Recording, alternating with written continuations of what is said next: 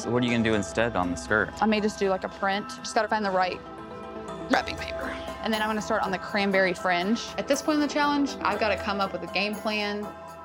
That way I do not go home. If I get done early, I'll help you do your cranberries. Thank you. My workroom husband. Yeah.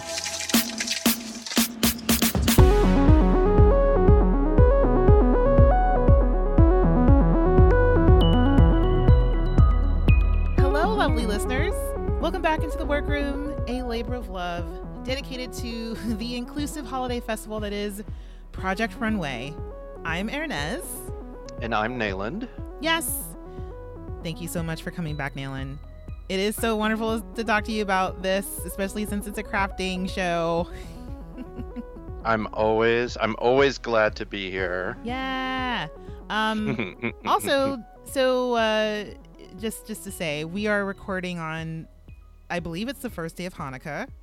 So whenever one of you are listening to this, happy whatever day of Hanukkah it is. Mm-hmm. And again, Merry Christmas, Happy Kwanzaa, Happy Merry Holiday to everyone whenever you're listening to this. And, Indeed. I'll give our usual spiel so you can find us on the interwebs. So we're on facebook.com/The Workroom. And shout out to all of y'all for sending in your feedback, your preliminaries about this past episode.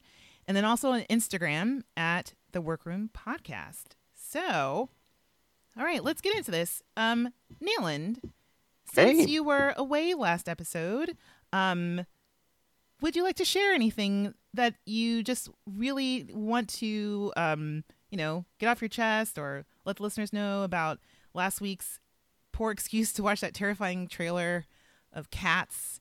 I don't know if you have any thoughts on that, but I've been weirdly thinking about it all week. So. I think it is a moment of our time, but I think that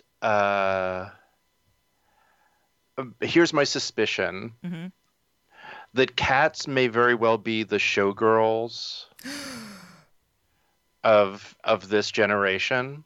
Oh no. In that it will be a thing that is super fun to mock in company. And so you will have theaters booking it. Oh my gosh. To as a thing for in a sort of Rocky Horror-esque camp fest down the road. Okay, so you're predicting that in as little as 5 years it's going to be iconic. Yes, it will be a thing that people. The show already was like the sort of the butt of jokes for a long time.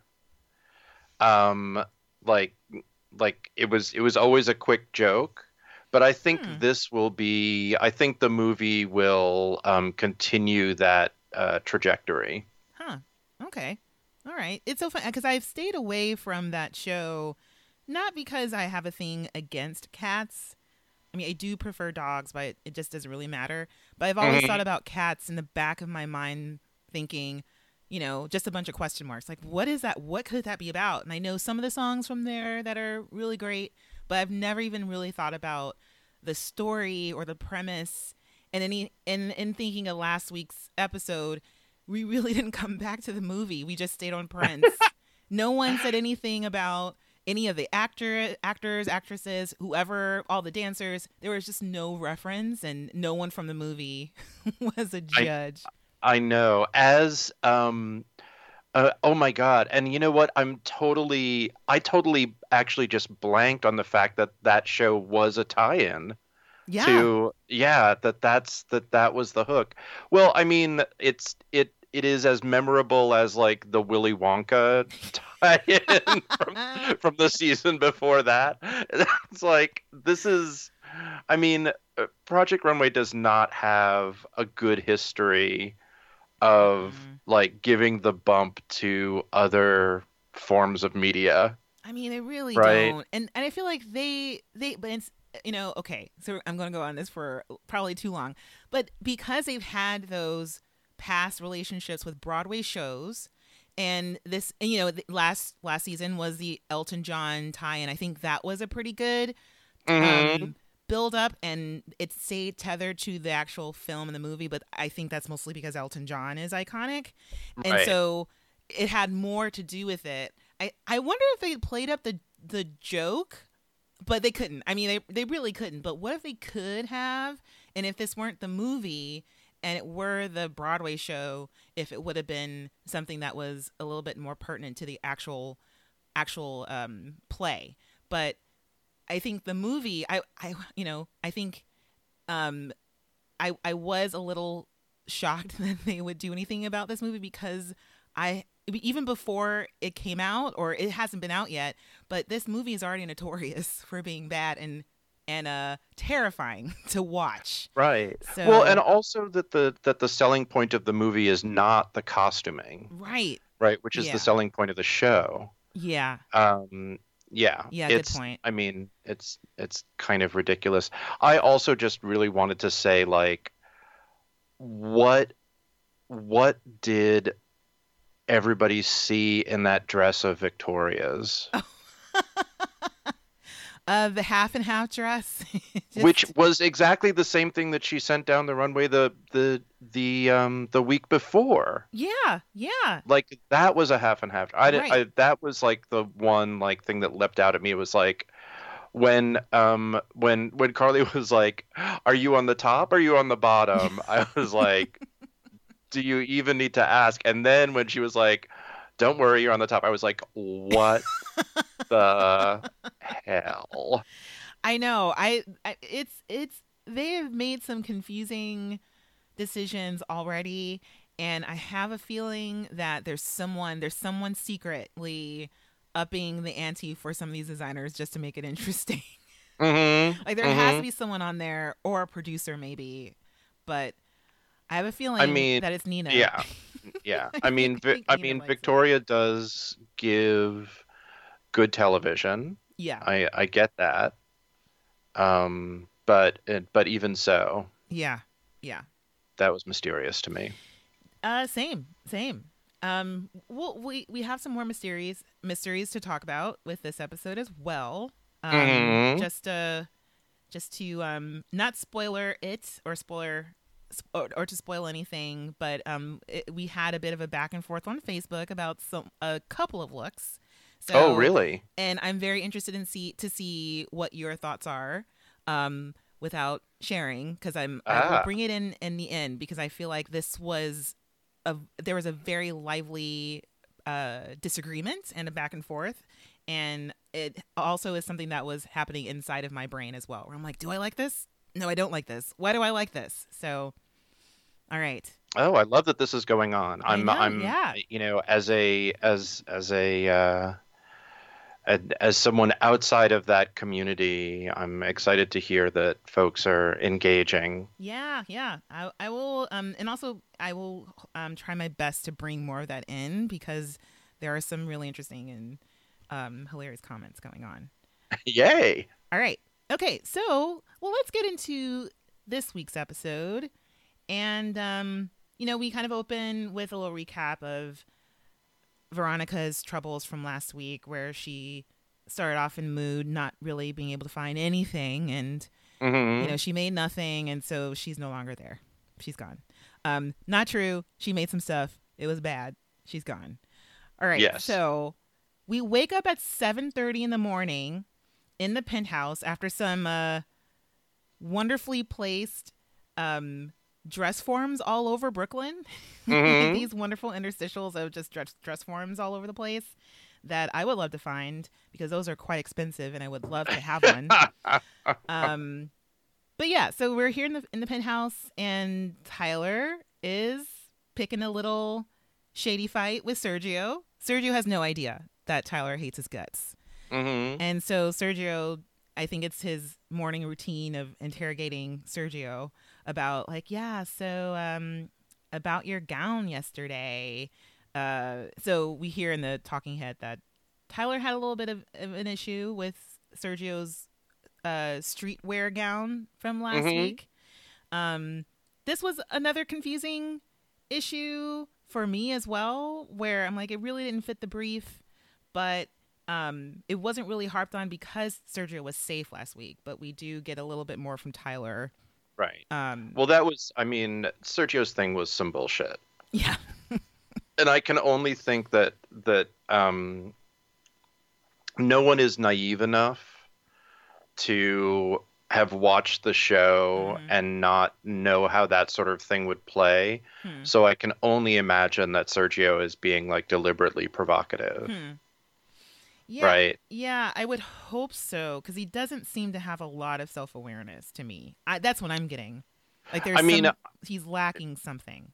Yeah, I mean, we've had enough designers come out of Texas and be like, look, this is my clientele that are these wealthy old women. Right, right. And I'm like fine with that, but most people are savvy enough to not say that that's who they're making the dresses for. Right. That usually that's not the way that you sell to people above a certain age. No. I would love to sit in on a client designer meeting with Sergio. I want to know who actually books those and who conducts those. I have a feeling that he might have someone else actually speaking to the people, or just, who has a little bit more of like a rapport. Because here, just kind of getting some vibes off of him. He doesn't really make too many facial expressions. It's hard to read his face. He says exactly what's on his mind, but his intonation and his face, I'm just kind of like, all right. Yeah. But I can say the same thing about Tyler. Tyler has this weird, calm to his face, and to me that reads like there's a lot going on underneath there. So we hear some jingle bells from somewhere in the penthouse, and they come out of sequestration, or their sequester. That's where the props people bolted them into their rooms while they basically decked out the living room in all sorts of holiday festive decorations. So the living room is just covered in Christmas trees, Hanukkah menorahs. There are so many ornaments, dreidels, just lots of gold. It's all decked out. According to Brittany, it's like the holidays just threw up in their living room. Jeffrey and his tits are out. They're all in their jammies, and Cyrano's over there with. Cyrano's wearing this blazer that just looks like it was made so that all the snowmen in the material look like their heads have been severed. Because I've taken so many little screenshots of this little portion. I'm like, where are the heads of your snowmen? Because he just has this really sinister little smile. I think he's taking over for Heidi Klum and being the true sadist of this version of Bravo, where everyone's like, yeah, I know Cyrano's smiling, but that means we're in for some hurting. So, well, can I also say, like, I just want to run back to this, like, I was a little bit taken aback by the abundant use of the word tits.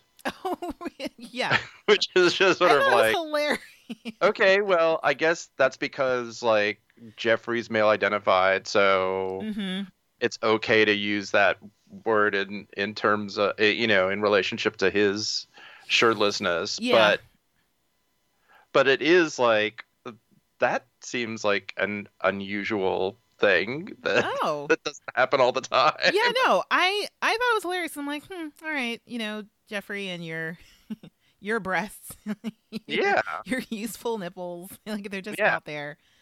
No, Jeffrey's interesting. Yes. But I mean, so his tits aren't out for that long because there are also 13 ugly sweaters, ugly Christmas sweaters, or not just Christmas actually, just ugly holiday sweaters underneath the tree. So they all get one. Can this be the death of this, please? I'm so tired. I mean, what do you think about this, like as an institution, Ernez? Well, I think the systemic structure of the holiday sweater and how it has been commodified in a way that, okay, to be quite serious, I went to my first ugly sweater party maybe about 8 or 9 years ago, and I was thoroughly confused because I thought, let me go to a thrift store and find something kind of kitschy and fun. And I show up and everyone's wearing actual Christmas sweaters that are, so now then I knew what they were talking about. And it was a party where if your sweater wasn't ugly enough, then you got hazed. And I almost got hazed because my sweater was very much like, early 80s and something that you would most likely see in Greenpoint today. I feel like a lot of the people in Greenpoint would wear this. But I was too in style. I almost got hazed and it hurt my feelings. And I'm just like, wait a second. But now you can go to Urban Outfitters or to Forever Walmart 21. or to yeah. I mean, this is some white people bullshit. Let me just say. Like if you sort of follow the logic of this is like after generations of people commiserating that they were given like a kind of goofy holiday themed sweater, then it becomes this thing of like, oh, instead of like, how are we going to deal with this because we're supposed to wear it at the holiday and like, and we're embarrassed by it. It's like, oh, okay, well, we will turn it into this like source of pride. I mean, to me, this is on a par with SantaCon. Oh my God. It's like also something I didn't know about until I moved to New York. Jeez. Oh my holy God. Crapness. And it always surprises me every year. I'm like, God damn it, Saturday. Yeah. It is this thing where like people who spend the entirety of their life in the center of what is approved and of the discourse then have these weird holidays where they kind of appropriate camp or appropriate something that is sort of marginal and use it as an excuse for acting crazy. Like, oh my gosh, you're going to go nuts. Let's get really hammered. Yeah, and let's just... Isn't it hilarious that the sweater is so ugly? I know. Look at the reindeer. It looks like it's, riding an elf who's also riding a lion. It's ridiculous. Yeah, no. Right, and it has also like now entered the crossover with like geek culture. So it's like, look, it looks like there's teddy bears on my sweater, but it's actually Chewbacca. Isn't that wild? Because, it reminds me of Bridget Jones's Diary. This is before all of this started. But have you seen that movie? Pretty sure you have. And so I've used to watch it a lot, but there is that joke in there with Renee Zellweger's or Bridget. What am I talking about? I was like, whatever her character's name is, Bridget Jones. When she goes to her family's holiday party and she has to wear the jumper because they're British, right? And it is truly a hideous jumper, but it's just a part of the party where you have to endure those things like, oh, Aunt so and so over there, made the roast that was awful, but you still have to eat it. And then this other person bought me this jumper last year and you always have to wear it. And it's terrible because, she has no taste or she made it herself and it's only to be polite. Like those types of things where it's funny. But now you have people pitching this on Shark Tank and it's just, it wasn't even a part of this challenge. Like it could have been. It really could have been where you design or harp on the idea of an ugly sweater and just but that would have been boring actually. Make an ugly sweater chic. I don't know. But... Yeah. No, I mean I'm sorry to derail us, but it just is like, please can we declare this over? Yeah, because it is not fun anymore. But it's making a lot of money, Nayland. So I know. Nope, it's on Project Runway. It's kind of mainstream now. I know. But I do have to say that, I mean, I called out Walmart before, but like one of my favorite places to buy utterly insane t-shirts and stuff is Walmart. what? They have Um utterly insane T-shirts or things. Period. yes, because Walmart gets like it. I don't understand how the design. Like, I think that they just basically have a designer or a crew of designers who just get like a series of randomly generated words. Like, I don't know if you heard about the big controversy this year that they had a sweatshirt or something with a design that had Santa on it with the words "Let it snow," and then in front of him was a table with like what appeared to be lines of cocaine laid out. Of course, it was a cocaine shirt. Oh, that's So, hilarious. and I have seen like these crazy, like I own this T-shirt from there that I bought around July 4th that has a drawing of Uncle Sam Mm-hmm. holding a full-grown bald eagle in his arms, like cradling it in his arms like a baby, Yeah. and then it has the slogan printed underneath it: "Tell me a story about freedom." and it is and I can only imagine that that like some designer somewhere, some like graphic designer is just like it's 4:55 on a Friday and I have to like turn out one more. It's like, well, it needs to have Uncle Sam, it needs to have an eagle, it needs to be about freedom. Oh, Like, what do you gosh. Yeah, that person went into the bathroom, took their lines of coke, and then came back out. It's like, I got 2 minutes left, yeah, and came up with that yeah. because it makes no sense. But it's something that I think someone would buy because, like, oh, that's touching if you don't think about it too hard. Like, Yeah, no, or if that's you don't really all. look at it. Exactly. It's utterly mysterious to me. But so yes, I do love that, Yeah. but I do not feel like and I do not feel like this is like I feel like we would still get that without the validation of ugly sweater culture. Yeah. So I mean, and what do you ugly feel about sweaters. it actually kind of it's branched out into Hanukkah as well, because Nancy's, I made a note of Nancy's sweater. It said Junicorn. Right. Yes.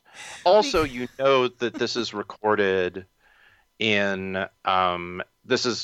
this past summer. Oh yeah. So, It's about 105 degrees outside. yeah, they're all running around in tank tops. There's not. That's why Jeffrey's shirt was off. It's like, guys, listen, I'm already on 108. Do you see my Yeah. color? I am always magenta.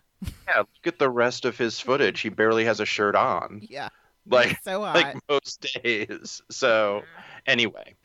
So yes, it is the unconventional materials challenge. Yes, that is the point, listeners. Yes. Yes. This basically all of the crap around them are the materials. I mean, we all knew this was going to happen.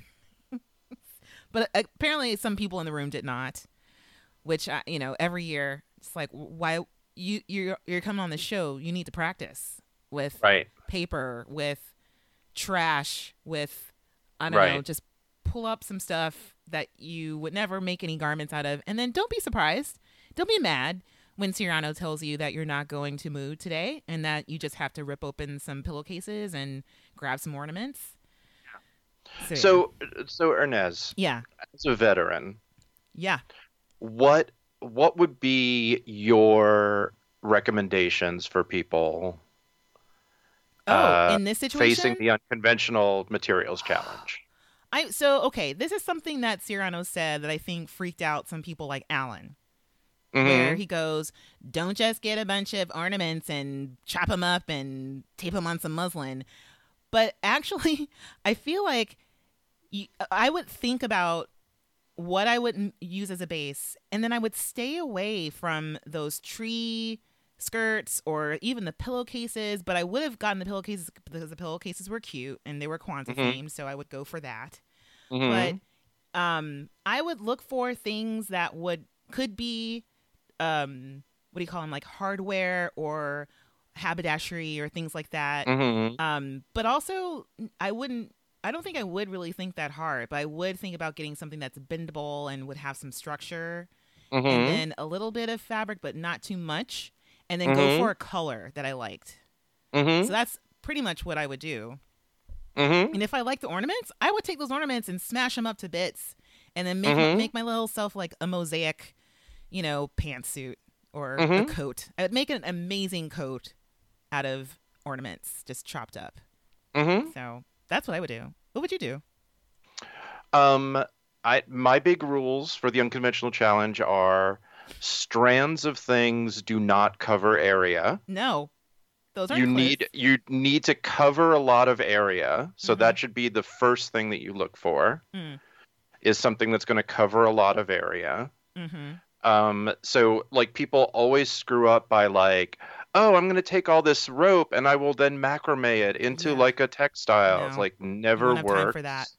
You do not have time for that. You're not going to like it. You're going to undo it. Yeah. It just doesn't work. I agree with you that like stick to one color story. Yes. Like you can like don't get a whole variety of colors. No. You gluing individual things is never going to work unless you like, again, you're never going to be able to cover enough area. So unless you figure out how to glue them in a pattern, like that was what's her name's big success, is that she would like the Erin, was that her name, who won that season, who irked me so much. Oh yeah, Erin. It was Erin. But her big thing was that she would like, it wasn't like, she would like glue in this pattern so that it actually covered a lot of area. Right. Yeah. So stuff like that. But what would you do if someone like knocked you in the face and you're bleeding everywhere? Paper tears. Oh my gosh. Can you say that again? I was talking over you, but you need to say that again. Also, paper tears. Paper tears. like kids, paper tears. So, unless you back it and really unless you back it with muslin. Yeah. Or, some type of cardboard or whatever you're going to use as we'll see later, interfacing something that stabilizes that substrate. I love that word, substrate. But yeah, I mean, so I have to point out we have an injury in this whole melee of people rushing in their 10 minutes to get materials, and the person who grabs the most paper probably was Brittany, because she got knocked in the face and someone drew blood. So she was just one-handed, and with her one hand grabbing and another hand holding something to her nose, she just got rolls and rolls of packing paper. I mean, of wrapping paper. And I think one little branch of a Christmas tree at the end. I don't know. It looked like she was trying to pick up a whole entire tree and just got one branch plucked off. Yeah, and she also, she went for those cranberry wreaths. Oh, yes. Lots of cranberries.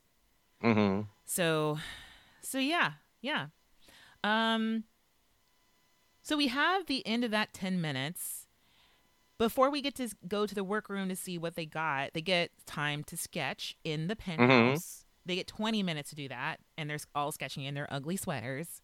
And we hear a little bit more about some people, mostly about Victoria, who is excited about this because this would be like a New Year's Eve type deal. Just she can't wait to make something festive for that. So, all right.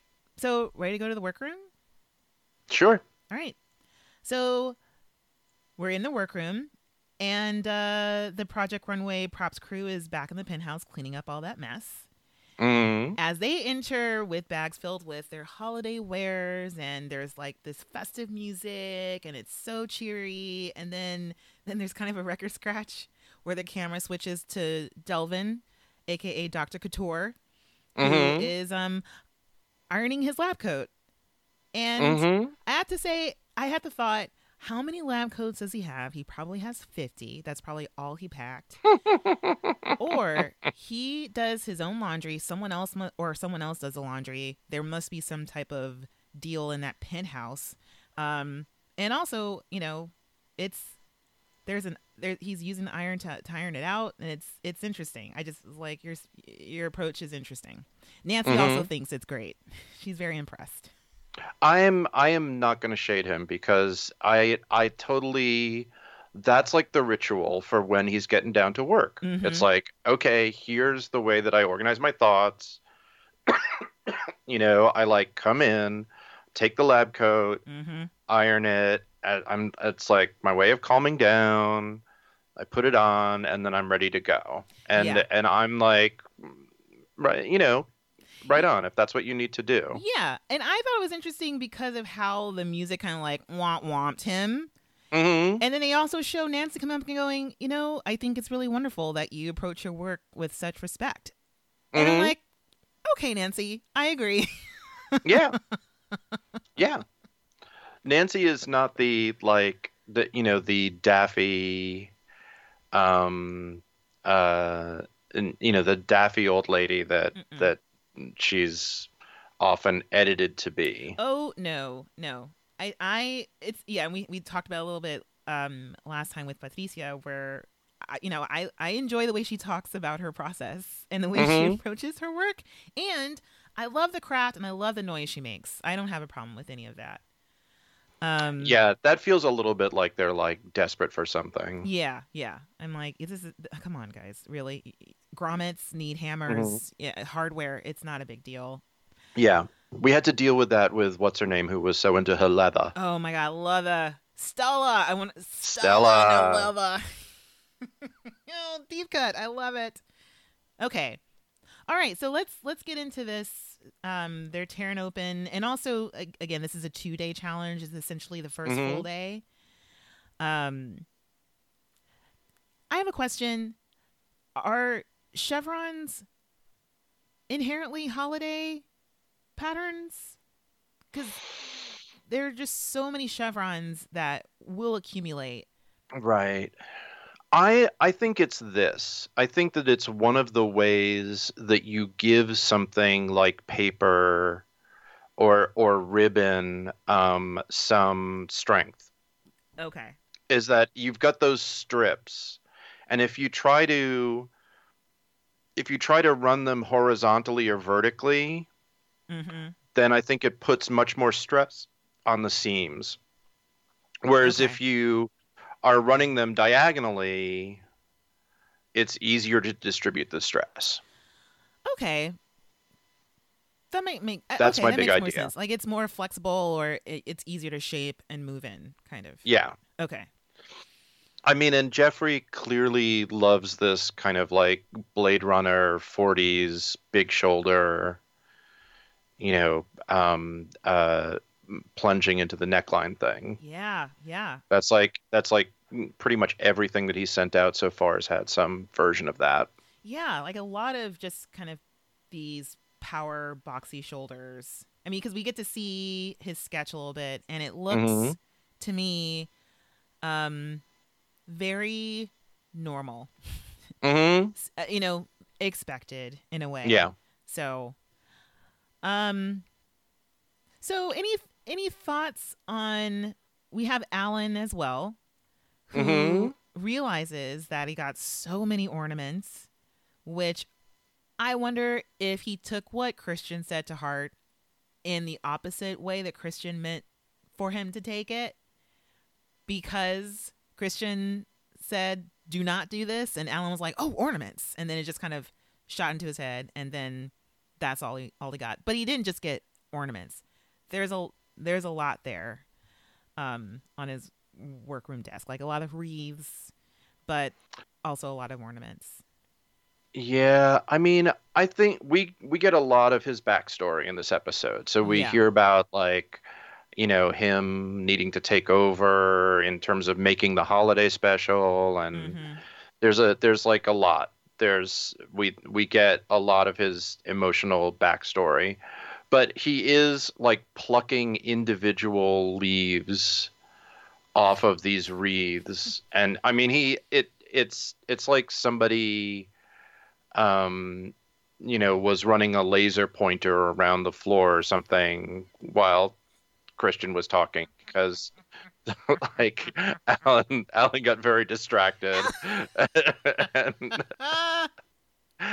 and um and it's like his whole thing is like super sweet and Mm-hmm. his story is really sweet, but it's clear that he has a really difficult time focusing Oh yeah. and is easily distracted. And so I'm not surprised that he grabbed an armful of things and had all these ideas that he was going to incorporate and then is like, oh, wait, oh, I have to Mm-hmm. make like a sort of dress or something, or what is it that I'm making? Yeah, yeah. I mean, I can see how that probably was a secondary idea, especially within the chaos and having to think Mm-hmm. about so many things at one time.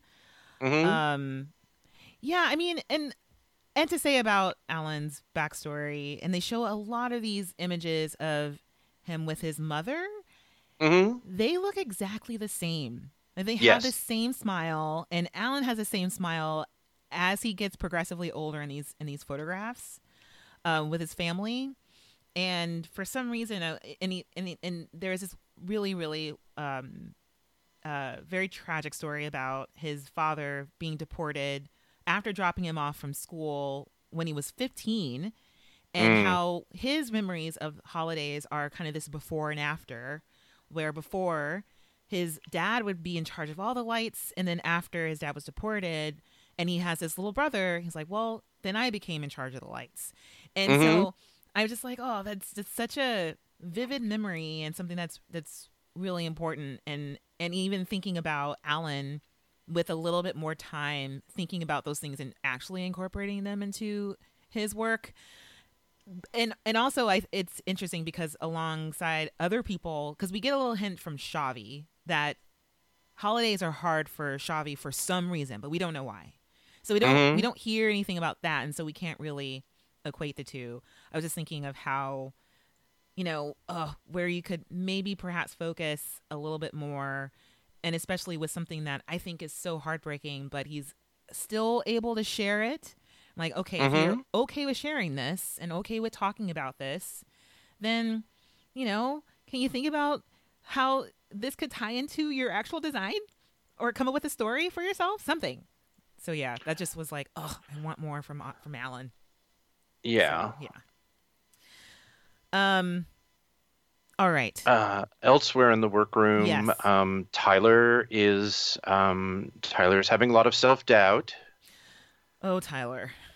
Yeah. Um, you know, um, I mean, Delvin comes over and is trying to pull something out of him, mhm. and yeah, I mean, like, oh, were you freaked out as I was when they said this was unconventional? And Tyler, after a long silence, says, I'm still working through it. It's just Mhm. this eerily calmness to Tyler, but Tyler is struggling a little bit.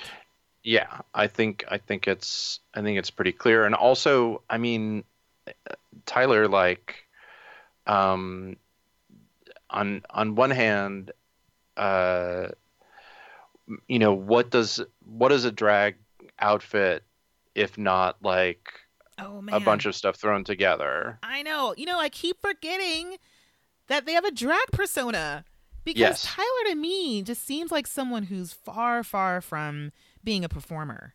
I Yeah. don't know.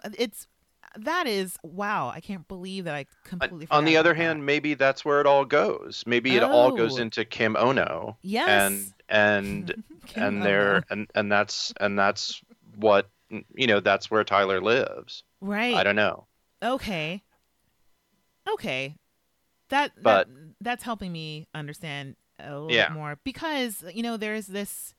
So Tyler is really, really caught up on Nina's critique from last week, because he was so shocked that she thought his Japanese underground culotte / kimono print deal was costumey. Yeah. She looked like a Street Fighter. She looked like a character from Street Yeah. Fighter, which is cool, but not. It's a costume, and Yeah. for some reason, that's his inspiration. Essentially, is a negative. Is do not make a costume, and Right. it doesn't really seem to be coming from anywhere else. Right. Yeah, and it is that thing of like when you are when you're steering a car and you're not supposed to look at the tree because otherwise you'll steer into the Run into the tree. tree. Right. Oh, yeah. Yeah. Yeah. he's got a Elsewhere, costume we've complex. got Marquise, who Yeah. just for those of you on I'm on it. I'm waiting what for am I you to gonna say it. say? I'm waiting for you to classify what it actually is. That is a full-on harness. Yes. All right. In camouflage. Yeah. Yeah. It's awesome. Yeah. No, it's very cute, but it is like it's a lot. I think I need to start a tally. I think I'm going to start a tally. Uh-huh. Because there are two. I clocked 2 this episode. So yeah, I'm keeping count, That's good. Official harness watch. Yeah. All right. And then we also have a moment between Shavi and Alan where Alan has finally made something. He's made a skirt Yes. and showing it off, because that's what you do when you make something. You don't continue. You walk around the room and you try to get everyone else's opinion because you have all day. And I thought Shavi goes off on this skirt, which I thought was kind of cute, but then again, not unconventional at all. But I just want to highlight that he says, looks like Game of Thrones, Red Wedding, the day after. Which is a spoiler alert, Shavi. Not everyone has seen that. It's like the most pivotal episode of Game of Thrones. But I thought Medieval Times Does Holiday was pretty good. So, but I think what we bring from this is that, again, Alan cannot focus on anything. Right. And after kind of showing off the skirt around the room, goes back to the mannequin that has the skirt back on it and just goes, I don't want this, but I don't know what I want. ... Just like, oh. Yes. Oh, Shavi. I mean, Ellen. Whoops. So then we do get some time from Christian Siriano. And we start off with Victoria. So Victoria's using one of the Ankara prints, one of the African prints from the pillows. And Christian goes, "Is that too normal?" In a way, I'm like, okay, let's talk about the material, because the print, I think that's the only Kwanzaa bit that was was in that whole thing, were the most fabric-like things. So I'm like, I like that she's using it, but I also agree it is too close to being a fabric. And this is one of the controversies brought up on Facebook. Because we also get to see, so, Christian goes around, we get to see a little bit what they're working with, but this is sort of our first venture into the details of people's materials. And Victoria's using quite a few things, including the cranberries. But I have to say, I really, really like that print. Didn't mind it. So. Yeah. But someone who's... I mean, fair game. And, it is... Look, you're going to have something that is some fabric in there somewhere. So, and it certainly is shaping up to be exactly like her sketch. Yes. Yeah. I feel like a lot of people were surprisingly close to their sketch too. All All right, and then next we have Brittany, who's farming cranberries Yes. in the middle of the workroom. But she's also, again, she's making some chevrons as well, or eventually we'll get to the chevron motif that's going on throughout the workroom. And but I thought that there were so many red flags here because she wants to do so much with paper, lots of intricate pleating, and chevroning, Right.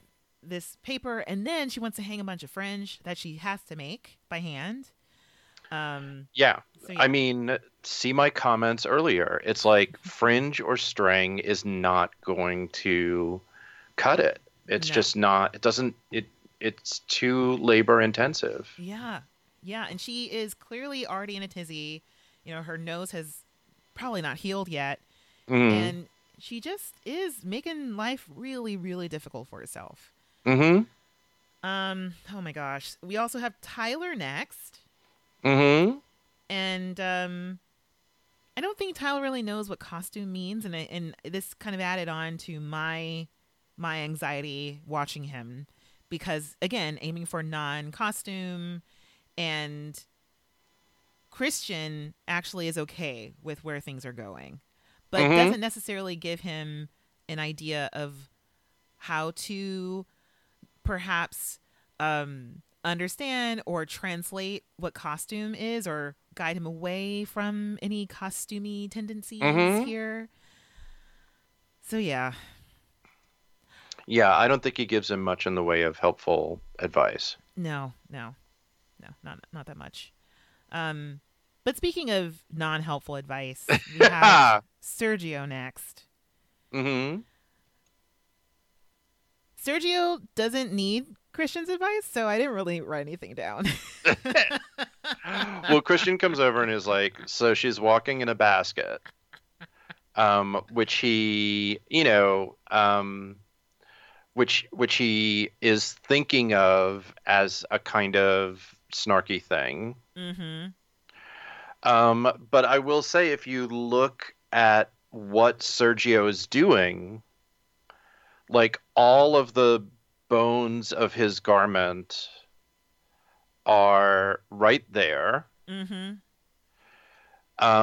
And he's doing this thing where he's like, he's already figuring out like what the substructure is going to be. Right.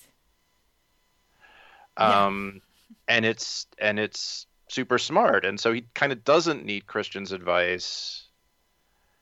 I mean, one, Christian doesn't have a clear sense of like, what it is that Sergio's doing, but on the other hand, he's also, it's true that Sergio just, I mean, what's Christian going to say? Like, well, you just need to execute this, and either it's going to work or it's not. Right. Yeah. I mean, I think they only comment on the basket, and he's like, well, it's not going to look like a basket. I'm going to paint it. Right. And that's pretty much all you can say. It's just, you've got it. You're making the base, and can't wait to see it tomorrow. Yeah. Yeah. People need to leave Nancy alone. Let her craft. Uh-huh. And then we move to Shavi.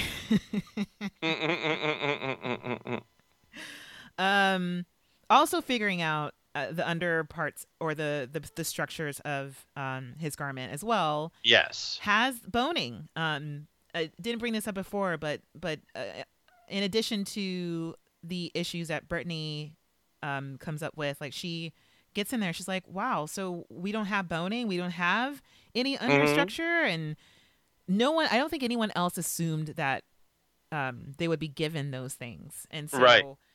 She tells us Sergio's like, yeah, you can figure out how to do it. Just find something else to put a structure underneath. And that's what Xavi's doing. I don't remember where he got his boning from, though. I think there was some metal stuff in the wreaths. Oh, okay. Yeah. Yes. See? Yeah. That's what I would have done. Something flexible and sturdy. Yeah. But he's basket weaving his piece. Mm-hmm. And then we also, have, I think that's it. Well, we go to Delvin, Oh, right. who is making something out of like silver mylar. Oh, right. Something he hates. Yeah. Yeah.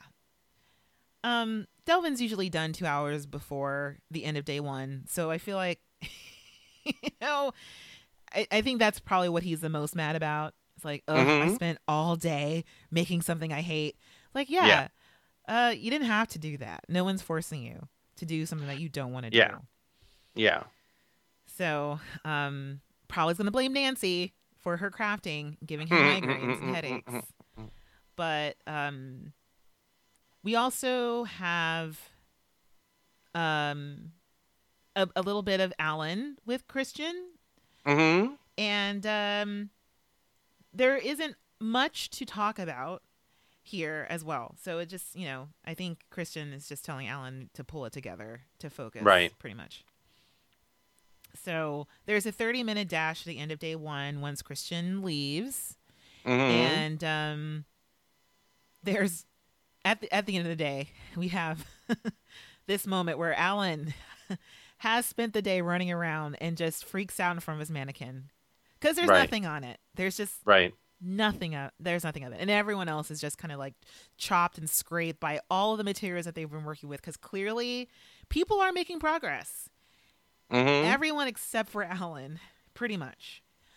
So yeah. Well, that's the end of day one. Mm-hmm. We have some time to go back to the penthouse. This was confusing to me because it's the middle of the summer. So when 8 p.m. flashed on the television screen, I was like, oh, 8 a.m. because it is so bright outside. And especially since this is a holiday challenge, I'm like, oh, right. No, they're filming this in July. So, so, oh my goodness. I think this is, oh no, I jumped too far ahead. Sorry about that. We actually do jump up to 6 a.m. in the morning. There is a scene with Marquise using a toothbrush to care for his tiger shoes because they probably cost thousands and thousands of dollars. Mm-hmm. And Marquise is also wearing more animal print. Do you think that's the same shirt as last time? I would think so. I mean, how many things do they have, really? I know. But Marquise, I think, mostly has animal things. It has like a snakeskin thing and this leopard thing. I love it. And then we're into the workroom for day two. Jeffrey has the harness on today. Tick, tick. And a tank top. Because he runs hot, 108 degrees, bright red all the time.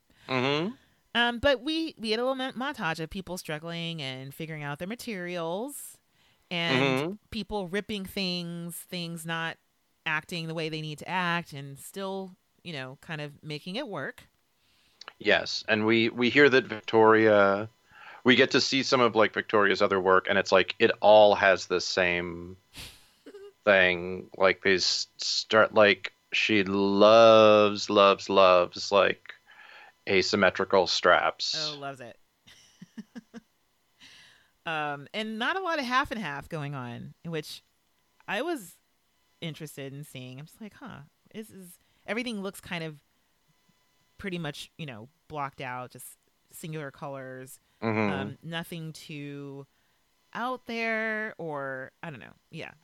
But lots of straps. So that's the one thing that I think is she's bringing into it, but she's mixing up the materials with all the straps that she's making.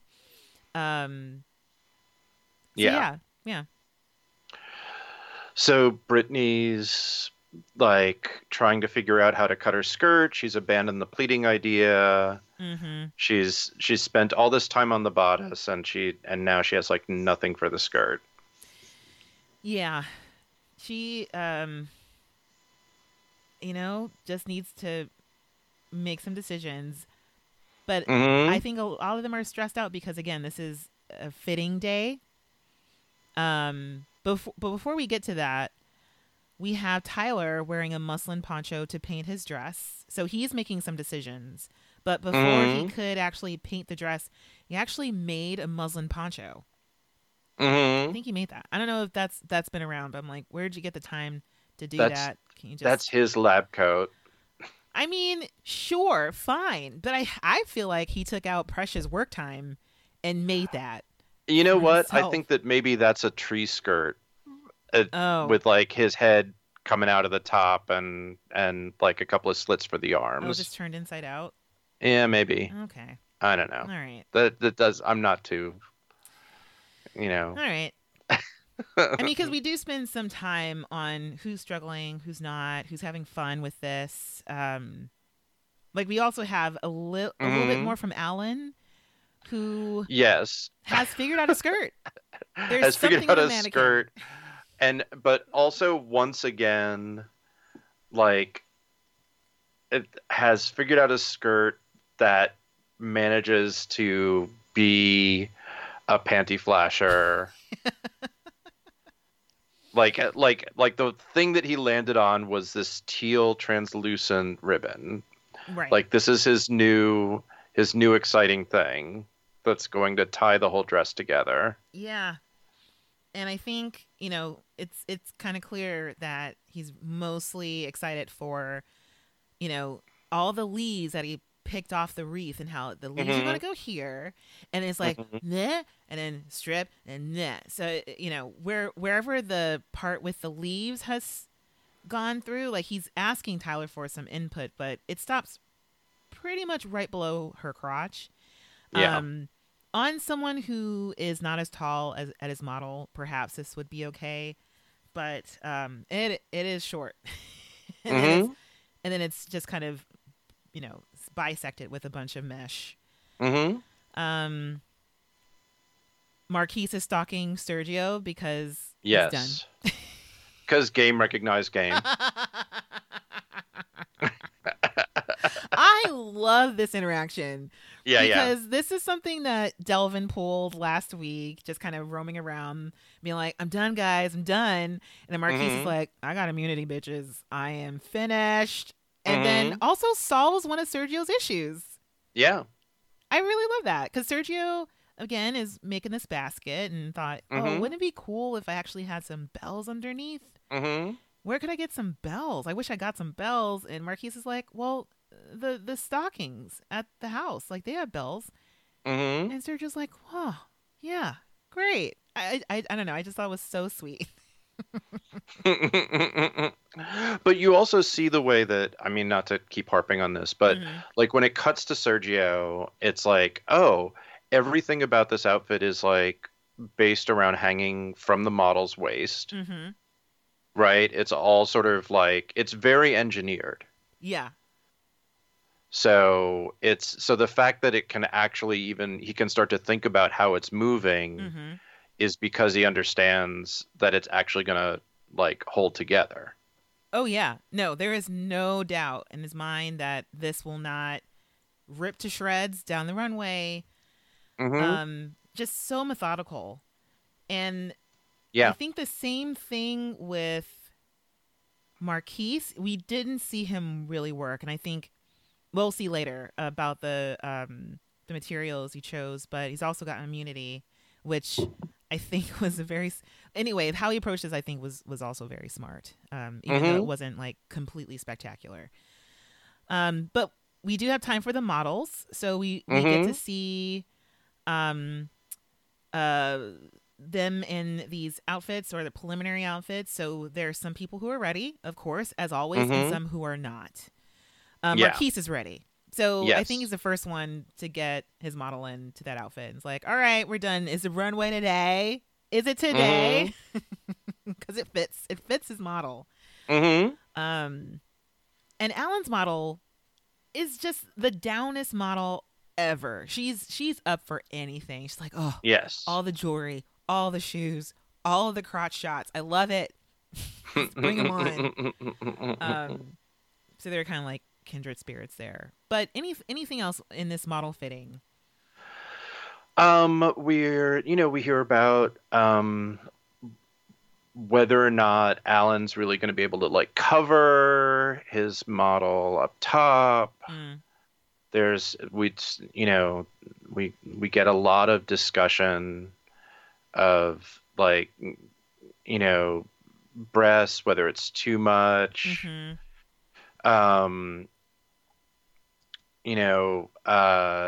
Brittany is really floundering now. Yeah. She's doing a lot of hemming and hawing, essentially. Yeah. And she has Thijin as her model. Yeah. And she's still trying to figure out how to work up this skirt. Yeah. Making decisions right in front of her. I don't think she fit anything on Thijin during this whole deal. Which, it is a crime because, really one of the standout models. I mean, and also just you have to fit the skirt on Thijin. Like, she has a booty, and this is the thing, just she's one of the best. Like, she can wear anything, it is fine, and she's so calm in all of this, and she's very encouraging. But yeah, no, like just an inspirational human being. Yeah. just use her as an inspiration. Yeah. What would you like to see on Thijin? Does it have to be a pencil skirt? No. Yeah, so she's just kind of making very high stressed and unhelpful decisions. Just making a lot harder for herself. Oh man. Oh my goodness. So we do have, I think, more moments here with the models. We see that there is a corn husk dress in the making. Right. We are reminded of Melanie, who is a person who is also in this competition. Oh yeah. Her. That girl. I mean, I have to say, like, Melanie is in the unfortunate position. She's clearly a talented person who has gotten herself on Project Runway. Right. Not to take anything away from her, but you're about to take something away from her.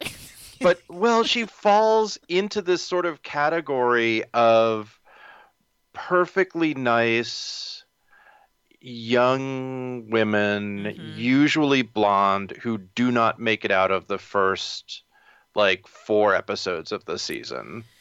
Yeah, I mean, or maybe they're sort of like middle of the pack, and then they just kind of I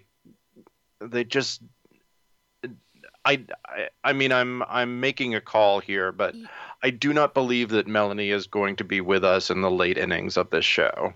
I count you a fellow Project Runway historian. That term was coined by Patricia. Right? It is a type, because I have to say she doesn't have the qualities of a person who makes it through, which is like a snappy, sassy, southern blonde woman. Right. Or a very ethereal, ephemeral, wispy, elfish type person from Oregon. Or someone who's like, I'm thinking of like the blonde women in the past who've gotten far. And so she hasn't been given an edit that allows us to understand anything about her. Absolutely none. And it's and it's a little bit like that other perfectly nice young blonde woman who went home last week, who felt like again like kind of cast because they're kind of I feel like the show treats them like filler, I guess is the thing. I agree. Yeah. I mean, I don't know. It's kind of unfortunate when I think about it. And I'm going to think about this too much, because thinking of other ways Project Runway used to cast fillers that were infuriating. I remember the kid with 1 million followers on Instagram who couldn't make anything and went away happily in the first round. Just like, who are you taking that spot away from? Someone who is actually qualified, or someone who, because I wouldn't say that Victoria, who went away last week, is no, it was the other one. Oh shoot, Veronica. Whoops, Victoria from Moldova. Veronica. Poor Veronica. I feel like she was doomed from the beginning because she's, Victoria and Veronica. Like, Victoria's more memorable. But yeah, Veronica, she wasn't. I mean, she clearly wasn't as good as everyone else. And the whole deal with Melanie is, this minimalist upcycle deal that she has. It really hasn't been that memorable or striking either. And there's only so many more episodes where she can be safe. So, man. Right. She's like perfectly fine, but also, and again, I think this maybe says more in terms of how the show is treating her than necessarily anything about her. Yeah. Yeah. Right. Because she gives some great advice when she is talking. Like I do like the things that she has to say. Again, she seems perfectly fine, but but really the show is treating her like she's like, yeah. Oh, and also there's Melanie. Right. I think we spent more time on her than the show has. Yeah. You've given her more time on this podcast. Oh, poor Melanie. Anyway. And so we go into Dae-young is back. Yes. And she looks like she's in great shape. Yes. The days of her fretting and collapsing and just kind of freaking out, I think, are behind her for now.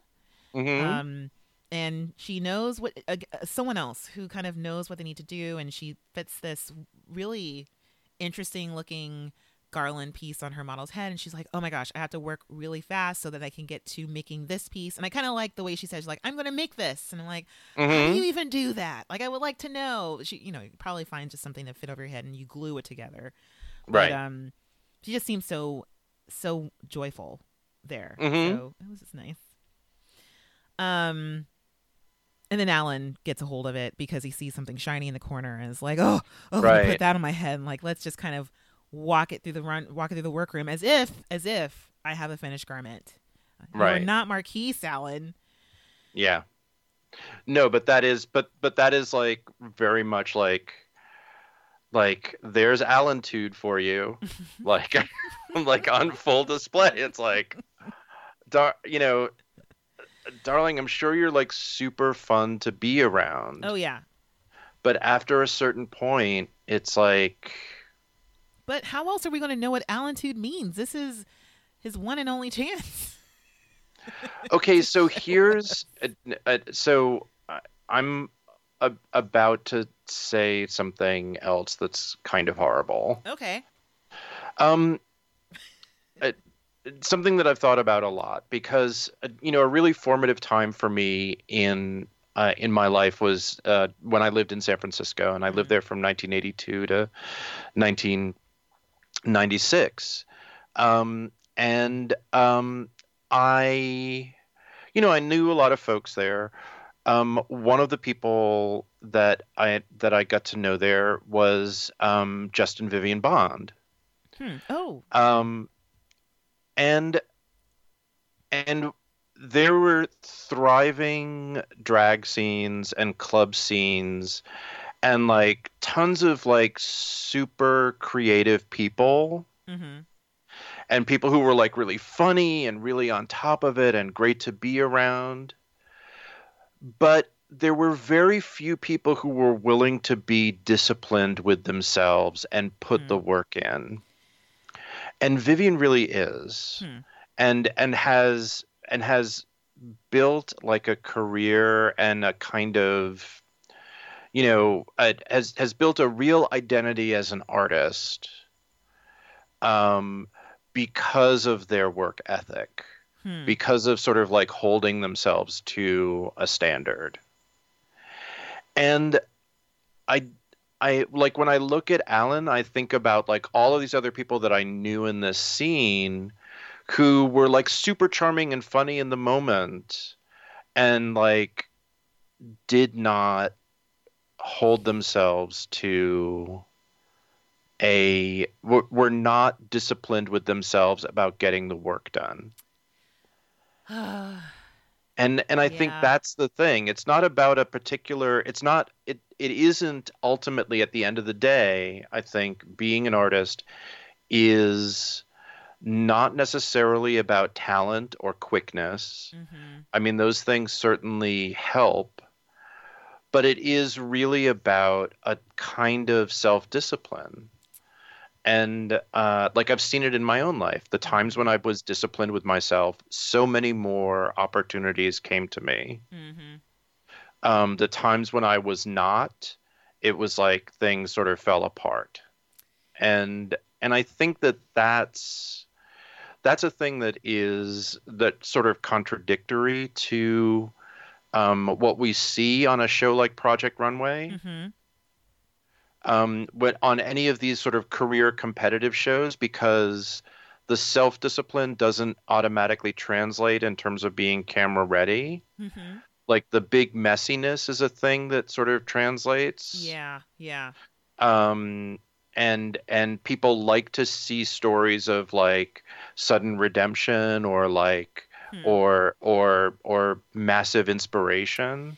Yeah. Or even something where you go from being a mess to a more disciplined person. Like there is some type of transition or some type of, because it's a narrative. Mm-hmm. I don't think that's horrible, Nayland. Why would you think that's horrible? I've been trying to suss that out. I'm like, when's the horrible part gonna come When's up? the horrible part coming? Well, it's like, it's not like that I didn't love all of the so many other folks in the Bay Area, but when I think about it, I like, there are so many great drag queens that were around in that time. Yeah. Who are still sort of around, but that you do not know about, in part because they were fine with being like fabulous and at the top in that space. Yeah. And weren't pushing themselves to anything beyond that. Anyway. Man, so I think that's something to think about, especially with and it's something I really didn't think about. Like, how did Alan get onto the show? or I don't know. Who knows how many times he auditioned? Right. I mean, that's, it's like it's really clear to me like how he got on the show. Yeah, but it's kind of, what does his own workroom look like, or even this idea, because to me, Alan, like I'm in terms of being a millennial, I'm on the older spectrum of it, and there's just something about Alan and Alan-tude where I've been thinking of him as just a walking meme, and there's so many people who are in that age range, in their early to mid 20s, younger millennials who are kind of like this, where they're an amalgamation of all these other things. So like on Facebook, shout out to Charlene, who sent a message, was like, are you Nene? Are you trying to be Tim? Are you, what are you doing? Like, who are you? And I'm thinking of how everything that comes out of Alan's mouth and a lot of these other, I would say Instagram influencers, it's not necessarily something that tells you more about who they are. Right. They're really good at consuming and copying what is already out there, and a part of the hustle is this this skill of marketing yourself in a very specific way, and it really sometimes doesn't translate to real things. So like with Alan, right, an amazing character and probably a wonderful person, has this very like a background story that is incredibly relatable and incredibly current and politically relevant. But in terms of real things and what he wants to do and what he wants to make, going up to that mannequin, just being like, I don't know what I want. Right. I don't know what I want. Yeah. You know what? I mean, it puts me, you saying that makes me think about the twins. Oh, what? How dare you? Nailing. No, but I mean, I think that the thing that the twins have in common with Alan is that they were both more in love with the idea of being on Project Runway than necessarily like into the craft of being a fashion designer. Yeah. Yeah. And that, And oh man. and that I think is the thing that is weird about our time, right? Where you have this weird situation where we have all of these sort of media presences that don't really give us a clear idea of what being part of any particular craft or field is actually like. Yeah. Yep.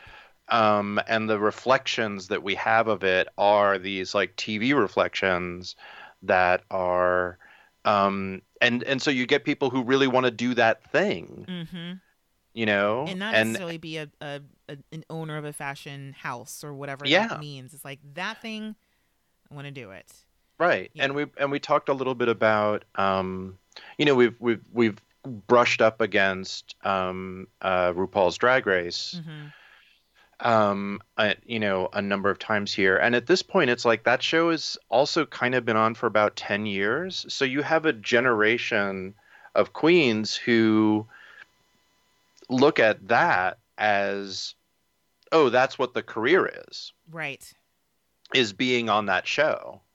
And it's like, okay, but no, like, at best, if you make it onto the show, you've got like 12 hours of TV Mm-hmm. that like at the very best, if you make it all If the you way to make the it. end. Yeah.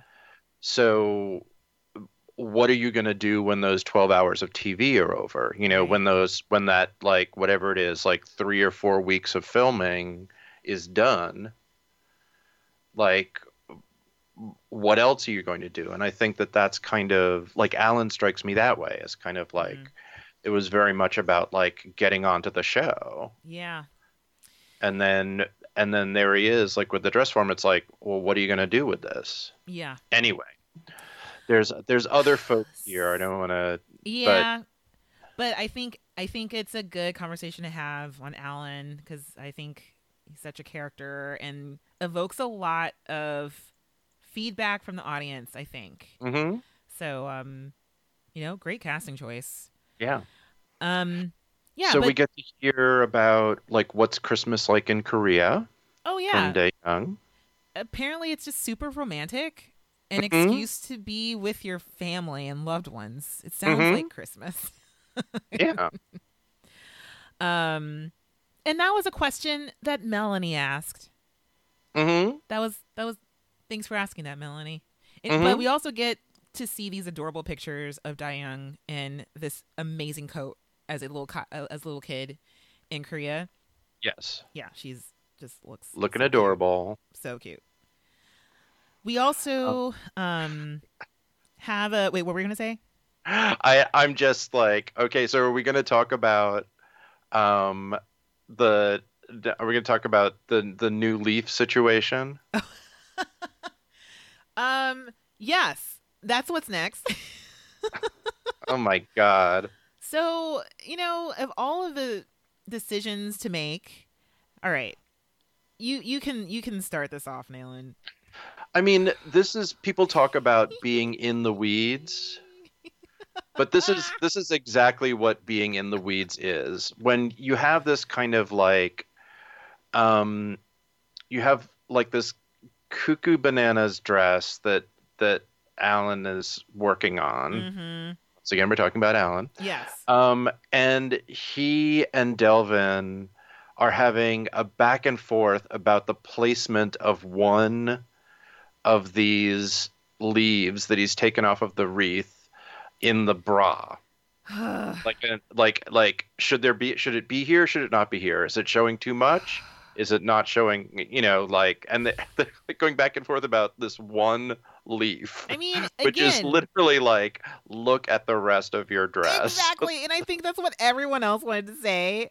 It was to me, it was all over Delvin's face, where he was like, Yeah. "Do you want to show even more skin?" And it was like, hint, hint.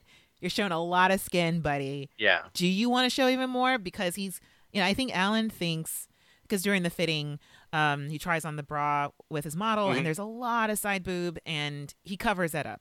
And I think for Alan, that was enough. Like she was super covered up. But everyone's coming over, and I think Delvin really was like, you've got her legs out, her midriff is out.